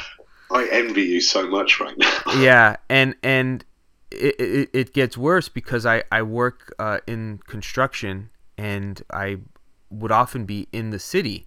And in the city, I could, within 20 minutes, hit up 4 different comic book shops and some used bookstores where you can find some really good stuff for super cheap. So it's not easy on the pocket when you've got so many places to go and get your books.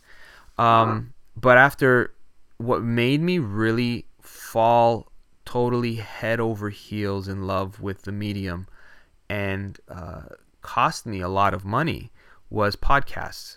Discovering people talking about comic books for hours and interviews with creators for hours. I found this treasure trove of information that completely changed my life in what I read and ideas I had, and going to conventions and starting a podcast.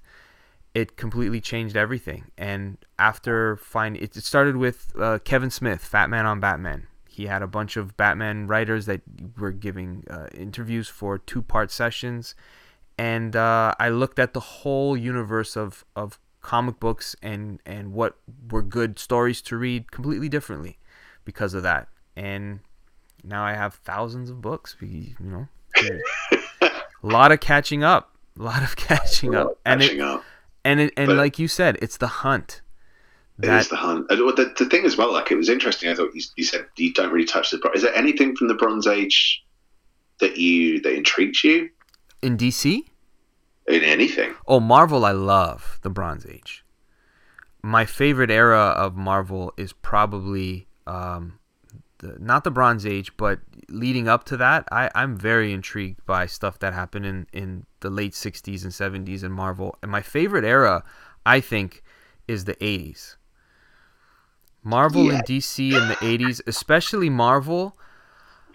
I don't mean to be that guy that's, back in that day, back in our time, back when I was born. Yeah. It's more that I'm discovering it. Like, I love modern comics, don't get me wrong, but I don't think anything tops a decade like Marvel in the 80s. I don't think anyone could convince me. No matter what they throw my way, they could say, Image and this and Preacher and Planet. No. Walt Simonson on Thor. Pardon? What is it about Marvel in the 80s? Every book, I think it was every character's best run after or most definitive creative period other than the people who created the characters. So I think the best Thor is Walt Simonson in 83 to 87. I think I love Jason Aaron's Thor. I think there's been other good runs on it, but that's, other than Stan and Jack, Walt Simonson I think is the best. Spider-Man, I think the Roger Stern era of Spider-Man is tremendous. That's a good 5-year chunk, it feels like. Peter David, the Hulk, be hard pressed. Like, what Al Ewing is doing right now is phenomenal, no question about it. But a lot of it is phenomenal because of what Peter David kind of put in place that no one had done before him. Fantastic Four, John Byrne. Captain America with I'm not sure if you liked Captain America, but he had a lot of good runs between DeMatteis to Grunwald. I'm trying to think of what else. The Avengers, the X-Men.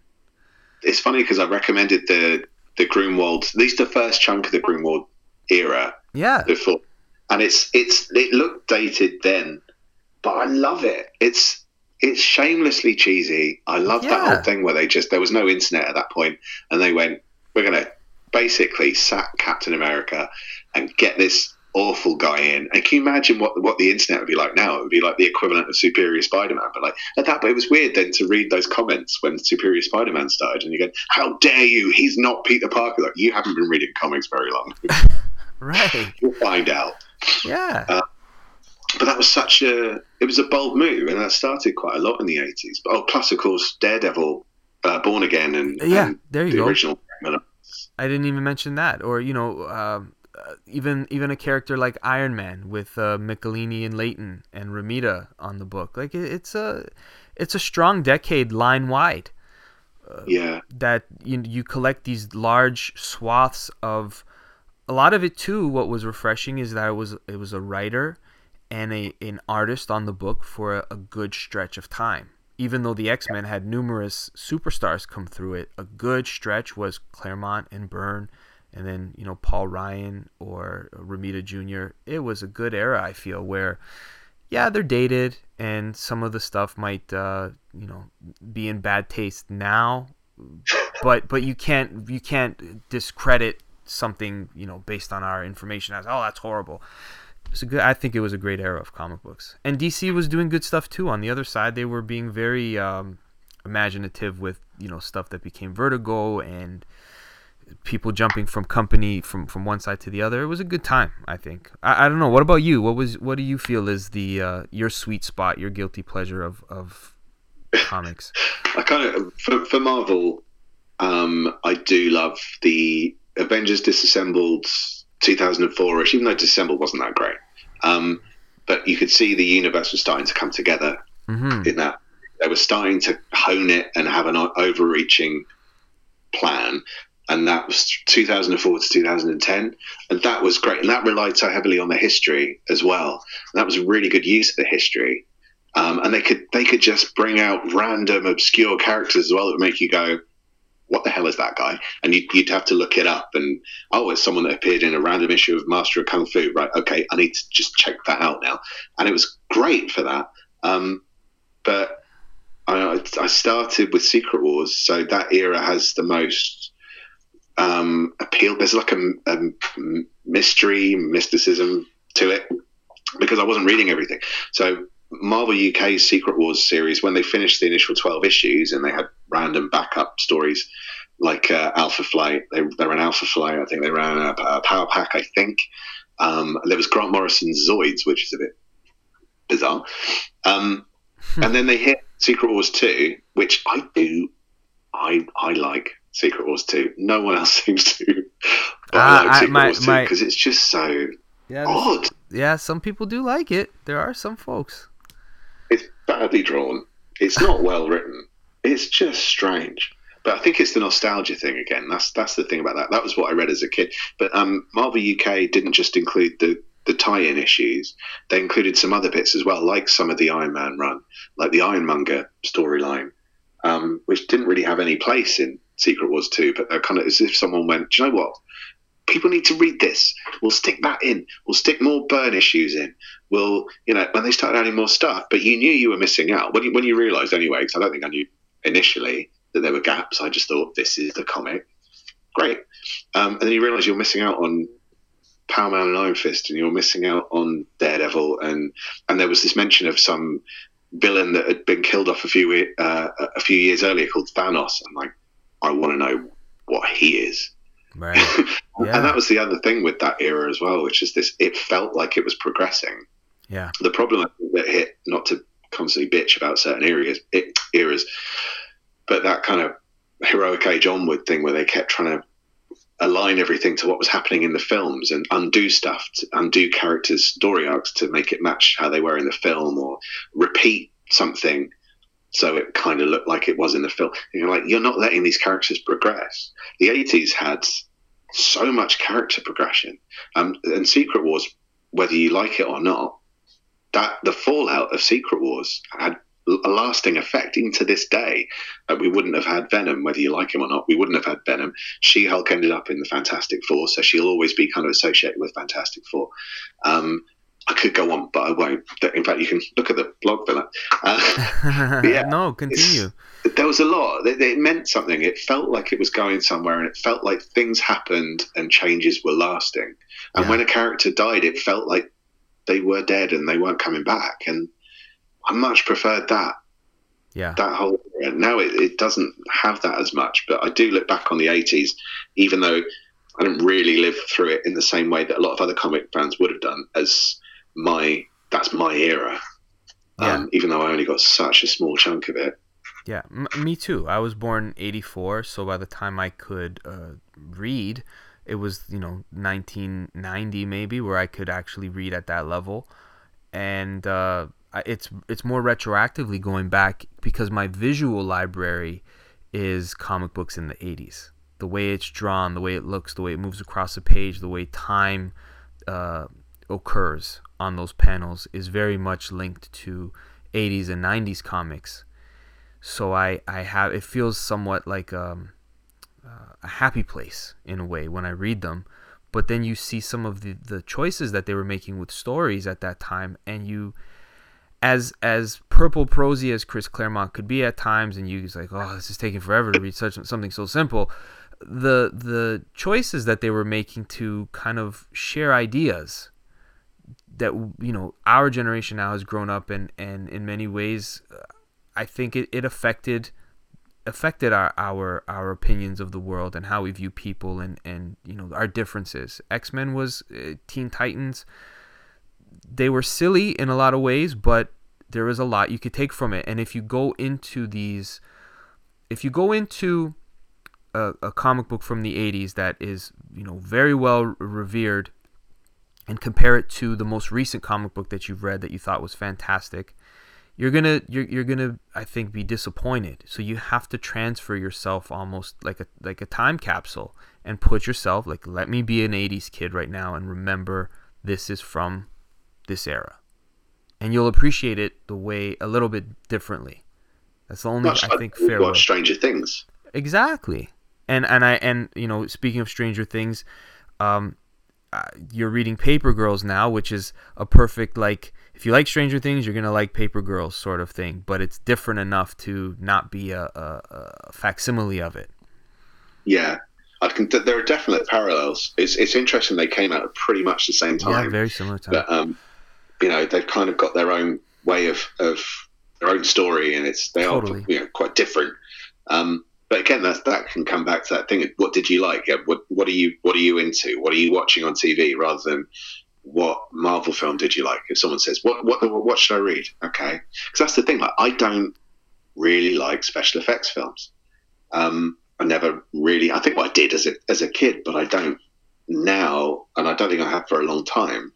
So my favourite films are stuff like A Brother, Where Art Thou? And Grand Budapest Hotel, and I'm watching these things, and there's a little bit of pretentiousness, but it's just the way they've written the dialogue and the way they've chosen to shoot it. I'm more interested in that than look how explodey it all is, and oh, look, that guy punched that guy. It's not enough for me. So when people say like, who won this fight between these two characters in this comic, that's not what I get from mainstream comics. I like the character progression stuff. That's always appealed to me more. So I think when people do say to you, what do you recommend? I really liked Iron Man, the film. What do you recommend? It may not be Iron Man comics. It may be like, okay, well, what was it about Iron Man? What other films did you like? What do you watch on TV? Yeah.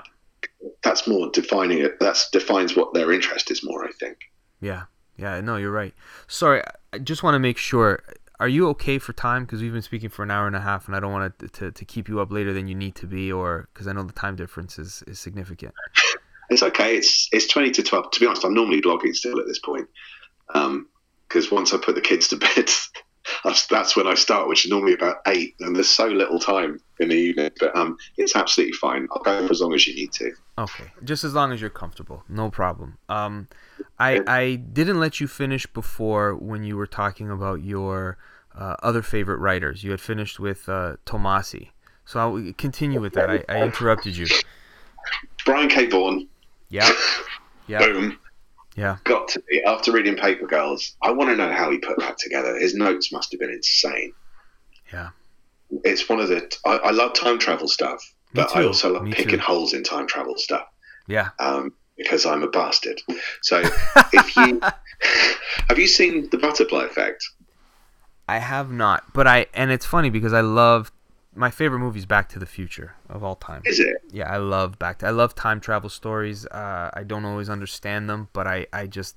They just tickle me. But yeah, Back to the Future is my absolute favorite. So Paper Girls it hit me in all the right places of Stranger Things being on TV. It had that sort of Goonies feel with a mix of Back to the Future and all this, almost Matrix-like in a way. It just hit all the right notes. Yeah, and I can see sorry, bit of gas. I can see how that appealed. It's funny, you do like your 80s, don't you? I guess I do. Yeah, I guess I do like my 80s. I just finished watching Cobra Kai too. So there's another Karate Kid. Yeah. Is it a comedy? I don't really know much about it. Did you watch Karate Kid growing up? I'm sure you did. No. Okay. Watch Karate Kid. Watch Karate Kid because it's one of those, I guess, evergreen movies of the 80s that everyone kind of holds close to their heart. See how you feel about it, and then if you liked it and you want to see what happens to those characters 30 years later, Cobra Kai is the one to go with. Okay. And Cobra Kai is exceptionally cheesy and heartfelt in a way that it's like a mesh of, oh man, again, I'm not sure if you had these television shows to appreciate. We had a television show in North America, Saved by the Bell. I don't know if you guys ever got that there. We didn't have it, but I didn't tend to watch it. Okay. Like the Where of Screech, that was it. That's all I knew. Yeah, so there's a certain cheesiness to. There was a time where we could watch TV. This is how I shared it with somebody, where it was, you recognize that this is TV world, and the ridiculousness of TV world we accepted, knowing that it's on TV. And Cobra Kai kind of has that sort of. It makes you feel like, I remember when we used to watch TV because it was television and the stories were fun. That's kind of what it does, but it hits all the nostalgia points that that people like us like if you grew up with Karate Kid. Weird tangent, but yeah, I do like my 80s. On that similar tangent, though, one of the things that I really liked that was like that was Due South. I don't care how cheesy it was. I really liked Due South. Okay. You saw that, but I think it was Canadian. Yeah, I think it does sound Canadian, and I feel like I should know that better, but it's not. I don't have any connection to it. But the name is completely familiar, and people are like, "How do you not know Due South?" Yeah. But it was one of the, and that's the thing as well. Like, I just like stuff that's just pure shameless fun. You're talking about that Walt, again, going back to the writers, and also where you mentioned Walt Simonson. Well, I reread his Thor not that long ago. Yeah. And I'm really surprised that they let him get away with that. It's kind of a comedy. It's amazing. I read it with this. I felt pain in my face from grinning at these comics. Yeah. And like his confrontation with the Midgard Serpent is genuinely funny. It's fun. And then you get these people going, Thor Ragnarok was a kind of a comedy. Thor's not a comedy character. Yeah, I was one of those people who was pissing and moaning at how funny they tried to make it, and we did a review on the podcast. I did a lot of movie reviews with my wife when we'd watch a Marvel movie or DC movie, and we'd podcast about it. And I didn't like Thor until I watched it later, and I said, this movie's great. And now I get exactly what you mean with the Thor, Walt Simonson. I'm reading it. Sometimes I read the dialogue out loud, trying to mimic Chris Hemsworth's voice. And I said, this is hilarious. This is so silly. I love it. That's the thing as well, isn't it? Like we're saying about the fun era, the fun eras of TV, the fun eras of comics. And I think, I try and stop myself now when I review a series. I was trying to stop myself saying fun because I'm saying it to death. But that's the stuff that really resonates with me. Sometimes it's not even like fun that's funny, but I'm just having such a great time. And it's such a weird experience. That's the thing about comics, I think. It's for the most part, I don't watch TV. I don't really watch films unless my wife's going to watch whatever it is. She wasn't interested in The Mandalorian. I'm not big on Star Wars anymore. So I haven't watched it. Everyone's talking about it, and I haven't watched it. And if she likes the Marvel films, so I'll watch them with her, even though I don't always appreciate them. But with comics, I really want to turn around and say, the bit when this happens. But no, it's such an insular experience. Yeah. I don't know if it is like if you tend to, when you go into a shop and you've got all these other people that are reading it, or the person who works there, if you get to talk about it. Obviously, we're doing a podcast probably does help. That's the help. Yeah, we definitely have those conversations at the shop, but I much prefer talking with people such as yourself and some of the other guests I have, where we could talk, what's your top 5 favorite comic events, or what's your favorite Spider. Like, I love getting into those geeky areas of because you're right, it's those things where it's very solitary, and much like reading a novel, but there is this what's the word, this universe that we're all tapping into, this creative universe of comicdom, where sometimes continuity matters, sometimes there's just a finite series like Paper Girls, but we're all reading it at our own pace, experience the same artwork, and then we come together to talk about it. And it's a very interesting hobby in that regard, because it's lonely, but nothing is as good to talk about it with someone else who knows what that's like. Yeah. The strange thing is, I don't think there's really, even like you say with novels, I don't necessarily think I don't really read books, but you get book clubs. You don't tend to get, do you get comic clubs? I don't know. We don't here. It's really difficult to judge what it's like for everyone else on the planet. Literally, no one here cares. That's so funny. It's weird. You do feel like a pusher, and you go like, "Do you like looking at pictures?" It's just like, that's something you could try. It's got words on them. Oh yeah. It's just so foreign to people, and they're kind of going, "I don't know if I know how to do this. Like, I can guide you through. It's all going to be okay." Yeah, it's so true. It is quite a solitary experience, and then even trying to find someone else that's read, God, I don't know. Even trying to find people that have read Next Wave. It's a Marvel series, but it feels like no one's read that series. But I loved it. And again, it's just pure fun. Yeah, no, I know another podcaster who's actually from Alaska, who Next Wave is, I think, one of his favorite books of all time. So it's funny you mentioned that. But yeah, it's that's the thing with the podcasting and some of these Facebook groups and Instagram pages like your own, is that you do end up finding like, oh, you get it. Great. I'm not nuts. That's the thing. I normally get this at weddings. Like it's always been picked up on that. I will find the one other comic reader at a wedding. That's I've awesome. never met him before. It's like I can smell my own. I know. I can find them somehow, or you drop it into a conversation, or it's like when you go somewhere or other and you wear something on the t-shirt and you hope someone goes, ah. Yeah. It's like a secret society. Whereas, that's the thing now, is like you see Deadpool on someone's t-shirt and you go, oh, are you a comic fan? No? Oh, okay. Yeah. So that kind of society thing is kind of gone, which in a way is good. It's good if people are picking up the stuff, picking up the comics or the books, whatever format they're reading. It doesn't matter.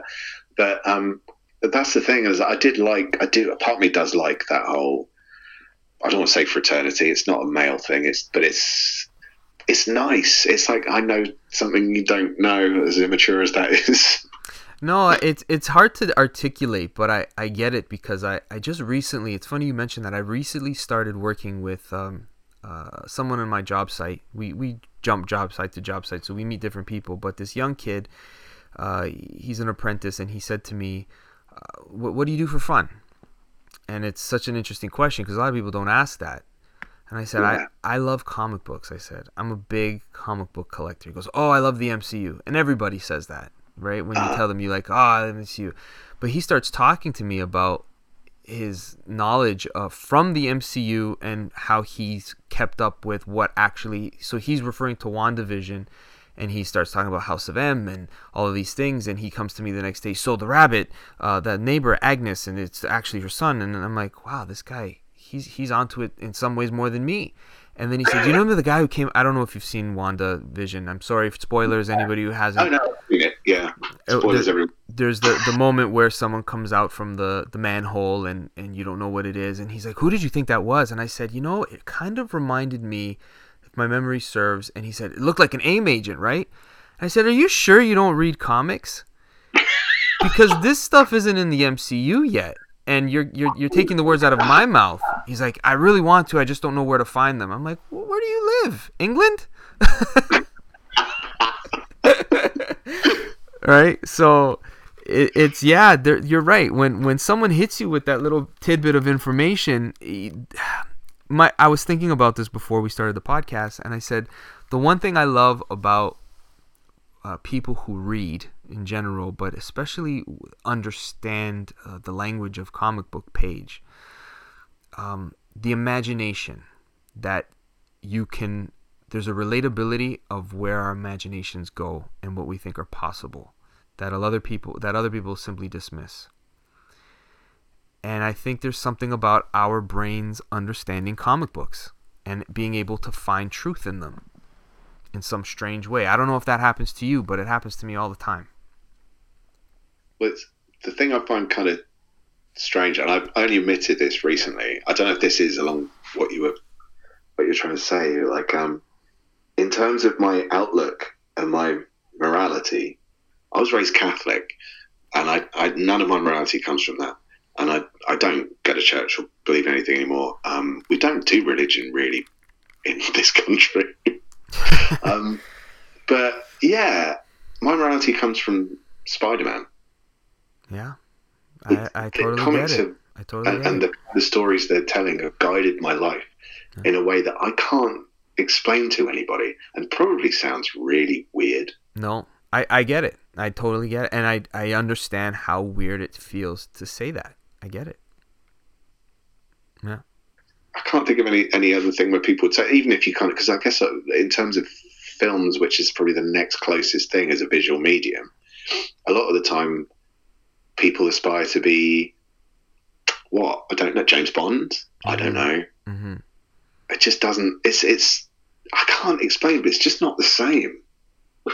Yeah. No, I get it. And when you find brethren, I guess you could say, that get that language, that there isn't really a way to this is something that J.M. DeMatteis said to me. He's like, there's a language that we understand, that our minds go back to, that it's just not everybody gets it, but when people do, it's very special. And the way you can tell a story so powerfully with a picture, because pictures are worth 1,000 words, but you add a few into a speech bubble and magic happens. Time moves, especially when a person is a master of the craft. You there's something to it. Like I know other comic book readers, real comic book readers, I know that sounds pretentious, but would understand me saying, I think Jack Kirby understood the universe better than anybody else. Based on how he drew, he knew the secrets of the universe, and it's somewhere in his page. He keeps trying to tell us, and he's never been allowed to finish that story. That's a really interesting idea. It's funny as well, because like I'm only just starting to get Kirby now. Me too. What have you been picking up?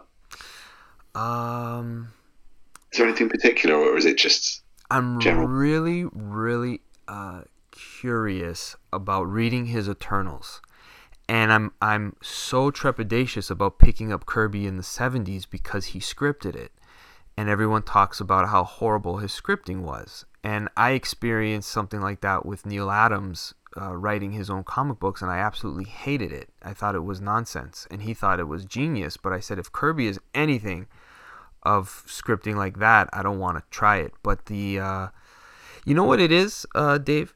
I see Kirby now in everything.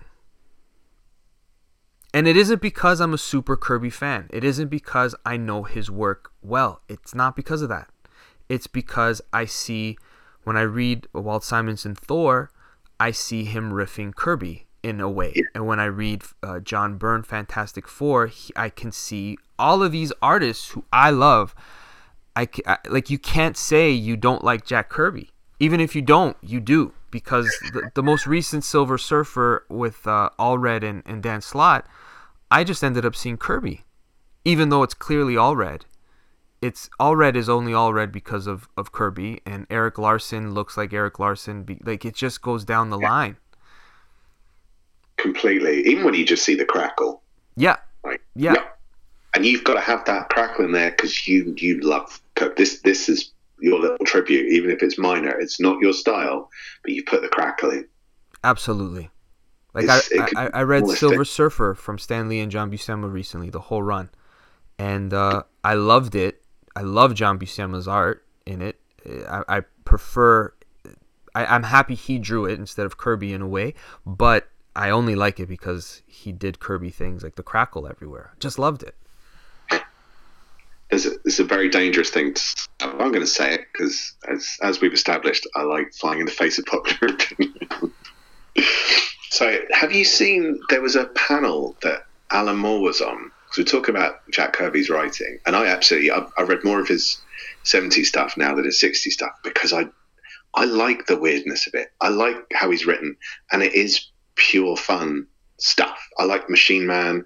I've started reading Fourth World stuff, and it's weird, but I like it, and I can't even explain why. I get it.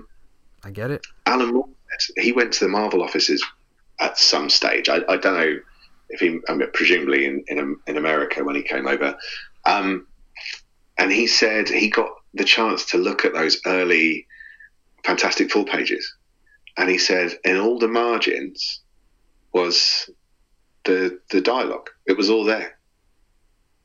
He'd written those comics. He said what Stan Lee did was he added the these and nows and the odd little bit. He basically acted as an editor. And I just thought that's quite interesting, especially now you can't say anything derogatory about Stan Lee, but I find it interesting that, you know, if that is down on paper, that is something he's seen, and when he saw it, I think it completely changed his mind about a lot of stuff. So whatever you want to believe about Stan Lee is fine. But the point is, like, if people think Jack Kirby's writing wasn't great in the 70s, they probably read his stuff in the 60s, whether they want to admit it or not, because that style, I think, was there because, you know, the Marvel style existed because that was how Stan Lee preferred to work, because other people were essentially writing those books. Yeah. Yeah, I there's no way I could refute that. I have no proof to refute it, but I'm just like you. I'm very I'm pretty much certain that I'm going to pick up the Captain America Jack Kirby omnibus when it goes on sale, because I liked what Rick Remender did with Dimension Z. I know that's not everybody's favorite, but that only exists because Kirby did it first, and it inspired him. And I love that sort of dimension hopping, that very bombastic, ridiculous kind of story, because I feel like there's underneath that there's something else, but it's been kind of presented almost like WandaVision. You know there's more to it, but you're given this sort of thing to just make it palatable, maybe because it looks good or whatnot. I don't know if that makes sense. Well, it sounds like the kind of thing that Grant Morrison was trying to get across in The Invisibles, funny enough. Yeah. There's a bit in The Invisibles where he says that films contain hidden messages to other Invisibles. They're made by Invisibles for other Invisibles, so they can tell them the truth about what's going on in the world. And I think, obviously, writing that in comic form, and that's exactly what he's trying to do in The Invisibles, because it's just so meta, it's ridiculous. Yeah, it does feel, and that's the thing as well about there are fewer people in theory on a lot of these things, especially the more independent work, or even Vertigo, I would still count as kind of independent, is that people can do that. People can they've got more creative control over what that end message is. So in theory, yeah, they can just put all these great ideas in there, and you get something deeper from it on occasion. Whereas I think with film and TV, there are so many people on it, and there's so much control, you just get comparatively watered down end products. Yeah. No, it's true. Yeah, there's a lot of hands in the kitchen, and you never what your original concept was. I think that they've even alluded to that in regards to why certain superhero movies that were made pre-MCU era were so like, how did that happen? It was because there was just too many investors or accountants who had given money to make the movie. Well, if you want this movie, you got to make sure that Superman gets stabbed with a kryptonite knife at some point. That's what I like. These were real stories that people were saying, I'll invest if you do this for me in the movie. Wow. Yeah, and you end up seeing Batman with nipples or some stupid idea because there's a toy behind it, So I get what you mean. Yeah, you're right.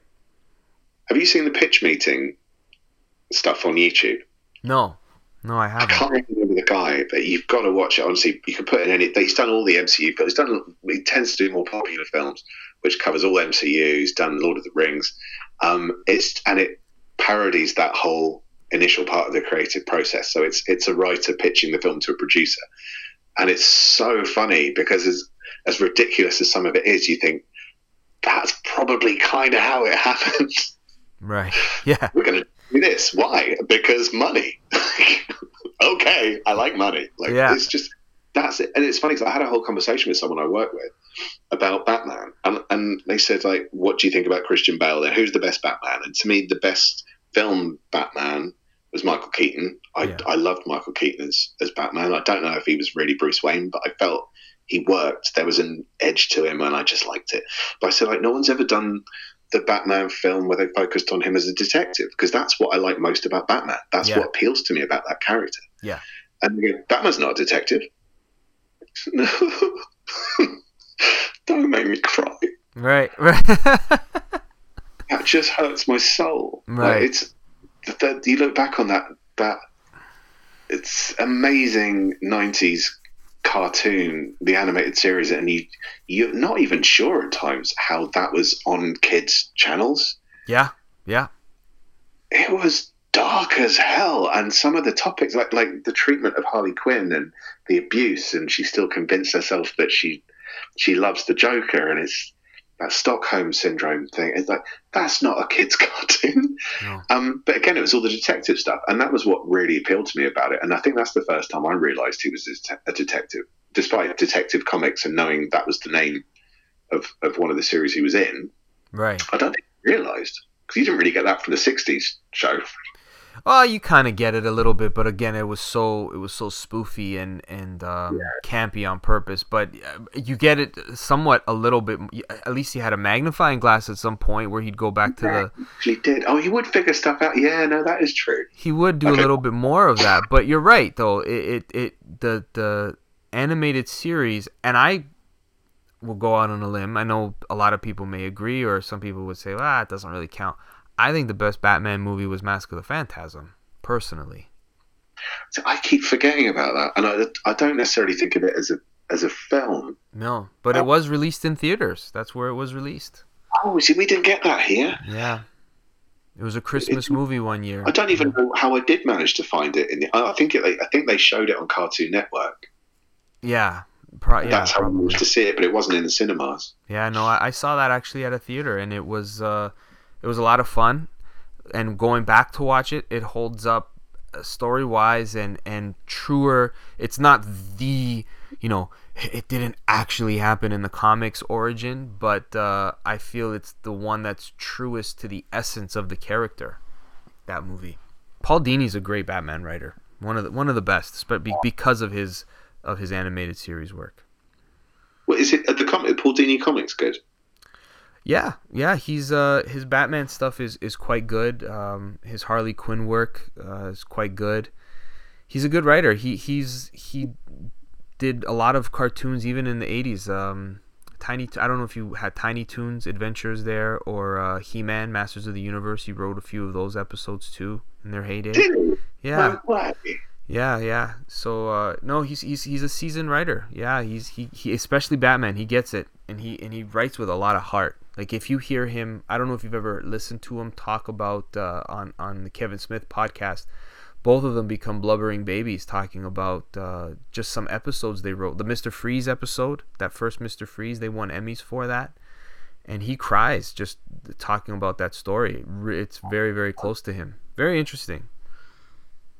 That's amazing. And that's the thing. Like that's kind of what I want them to do. Is that belief that these characters are real, and again, it goes back to saying about how that you wonder what they're doing. They're a part of your life. Yeah. And so it seemed like that was the thing I think with Batman and Damian that really got to me. It's really emotional. Again, one of the reasons why I'd recommend Transformers, the IDW Transformers, especially Phase 2, it's one of the most emotional things I've ever read. And I'm reading about stuff that's based on plastic toy robots. So but interesting. I'm like welling up reading this stuff. Like, I can't believe that the range of emotion that you go through. You're laughing 1 minute and then in tears in the next. And I just don't get that in a lot of other stuff. But it's interesting. I want to listen to that Kevin Smith's podcast now. I haven't actually tried it yet. I think you'd have to find it on YouTube now, because I don't know if it's on his feed. I've tried to go into the archives of them, but they're out there. But yeah, he gets into some really cool territory with some of these writers, and you get you didn't like Jeff Loeb, for instance. I didn't know how many Hollywood movies he was a part of. I've never guessed it. So it's you get a good backstory and appreciate, like, wow, that guy's a real comic book fan. I wouldn't have known that this guy from Hollywood had 1,000 long boxes, that he has a directory of how to find all his books in. Like, who would have thought? What's your take on his comics like that? Jeff Loeb? Yeah. It's funny because when I got back into comics, a lot of his stuff was the things that I was really enjoying, because it was that perfect kind of entry-level writing. It wasn't super complex, but I loved Superman and Batman, the stuff that he did there, Public Enemies and Supergirl and all that stuff. I enjoyed his collaborations with Tim Sale. I really like his stuff, actually. I don't like him as much now as I did, because I've just read so many other writers. But I like Jeff Loeb. How about you? It's a mix. It's a real mix. I know a lot of people can just go, oh, Loeb, and then just, frowny face or whatever. But I can remember the last time I read Long Halloween, I didn't really like it, but I loved Dark Victory, and I know most people are the other way around. I loved Dark Victory. I thought it was fantastic. I really, really got into it. And that's the thing. It's not even like you're talking about the kind of entry-level stuff. I know it's unpopular, but I actually quite liked, in a chewing gum for the eyes way, his Hulk stuff. Why not? I've never been able to part with those books. When I had the big Marvel clear out, when I had a massive tantrum, and I was going, why the hell do I own this? Like, I had the Clone Saga. Why? I didn't like it. And I bought the books. It's time to have a clear out. And of all the stuff that I did, and some of it I regret parting with, I kept those Hulk books. There's something about them that's just silly, and I liked it. It's nothing like the Peter David stuff. You get a completely different experience. I just thought it was just kind of silly fun. And he can do that quite well. And then he'll surprise you with the strong Batman stories. And then there's other stuff you read and you're going, mate, you need to stop writing. Yeah, I never read Ultimatum. I didn't read any of his Marvel stuff. I can't think of, other than his X-Men Age of Apocalypse time where they were all bouncing back and forth, I can't think of his Marvel stuff off the top of my head. But the DC stuff that he's worked on, I quite enjoy. I don't know. It's similar to you. You've got those popular opinions of, the best Batman is Frank Miller's Batman, and the best Superman is this Superman, or whatever the case may be. But Jeff Loeb, I've always had fun reading it, and some of the things, surprisingly, it has heart to as well. And the film adaptation, there's been a number of adaptations of his work that translate well into animated versions of it. So I like him. I do. I like Jeff Loeb. They made Public Enemies into a film, didn't they? I think Public Enemies and Supergirl. Yeah. And Supergirl. So I haven't read that far yet. So I don't know. I've got the Superman Batman Omnibus with his run in it, but I've not read it yet. But I'm intrigued because it's got Ed McGuinness on it, and you can't really go wrong. Carlos Pacheco, is it Pacheco you pronounce it as? I think Pacheco. Pacheco, yeah, Portuguese. yeah, it's just got these. He's got some great artists with him, and sometimes you can't go wrong with that. No, Sometimes no. And you gotta accept it for what it is too. It's a blockbuster book yeah, with two of the biggest recognizable characters in the world. So it's going to be popcorny. It's going to be meant almost written in a way for it to be a movie. You'd almost wish like, why don't they just make this a movie? It's simple. And then he has a very, very heartfelt issue in there, dedicated to his son who passed away tragically very young from cancer. So there's moments in that book where you do shed a tear as well. So there's layers to it. It's not for everybody. For me, I personally love it, but there's also a nostalgia factor to it. That's a part of what I love about it. What was your fourth writer? You gave me three. I need your fourth. I don't want to forget that. Oh, that's so hard, though. I know. That's the fun of it. It is the fun of it, isn't it? This is one of those areas where it's going to vary from one moment to another. At the moment, my favourite thing that I've read, and I've only read one thing that he's done, was Xander Cannon. I'm not trying to pick something obscure just to pick something obscure. No, I've heard of this. Kaiju Max. Kaiju Max. No. Yeah. You're not the first person to. Again, there's I shouldn't be promoting everybody else's podcast, but if anybody is listening, another great podcast is Off Panel.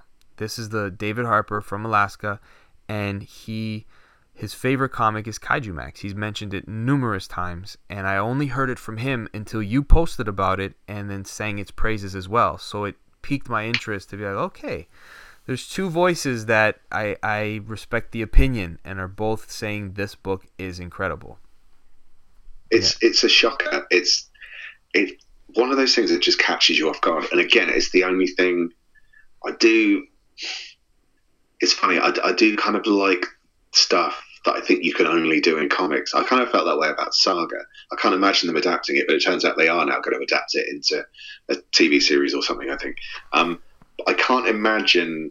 They could maybe animate it, but then I don't know who the audience would be. You can't really convince an animation studio to do something that's purely aimed at adults very easily, I think.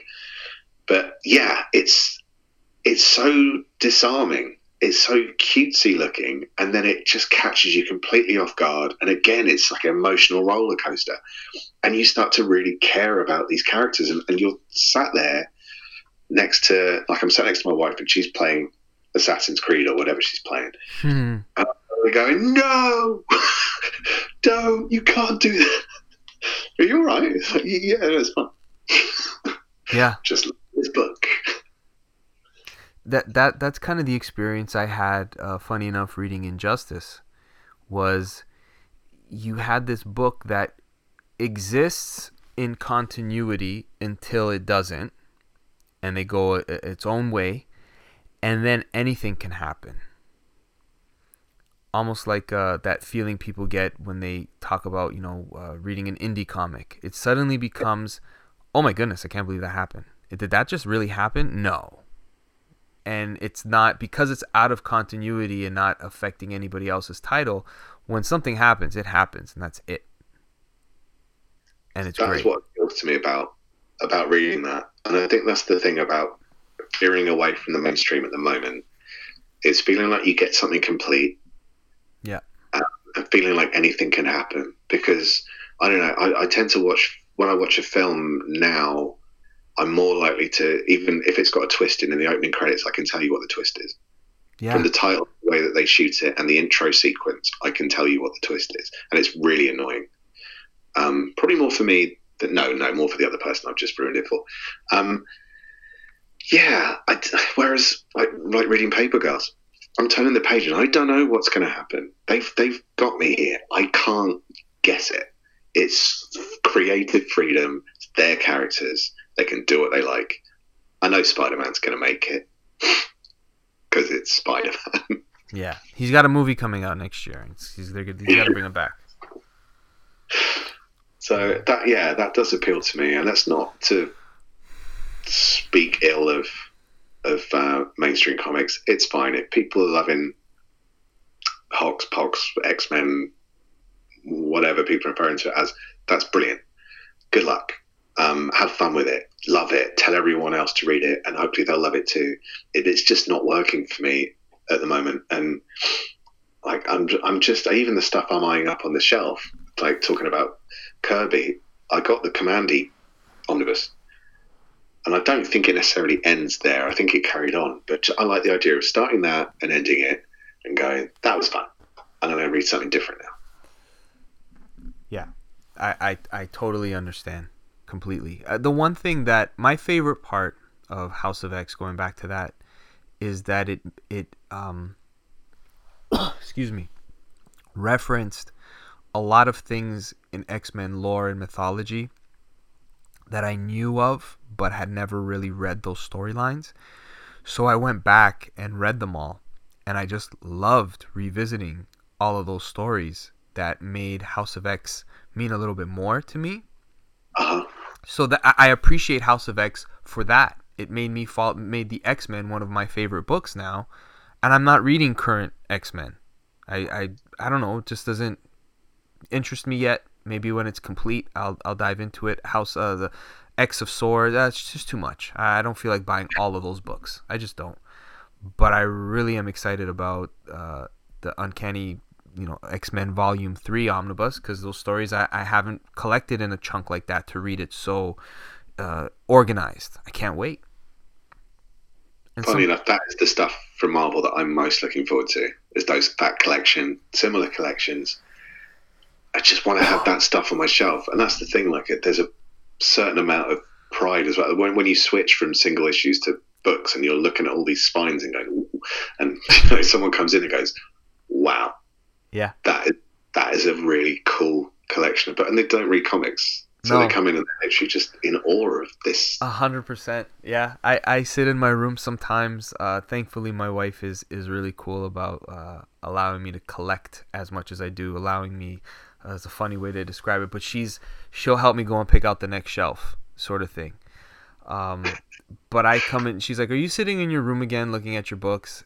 Yeah. That's what I'm just looking at the books, and she broke it down a couple of weeks ago, where I was showing her some type of we were talking about the science of story, and how it's like a language that we all understand in a certain way without having to really explain all the details. It was a very strange conversation, but anyways, what she figured out was that, like you were saying before earlier in our conversation, we always have something more to look forward to. We get excited about our childhood being reprinted. We get excited about what our favorite creator is doing next. And we track, that's when that's going to be released. I'm going to look forward to that. And we're looking for a sale on that book that we want, because we know in a year's time we plan on reading it.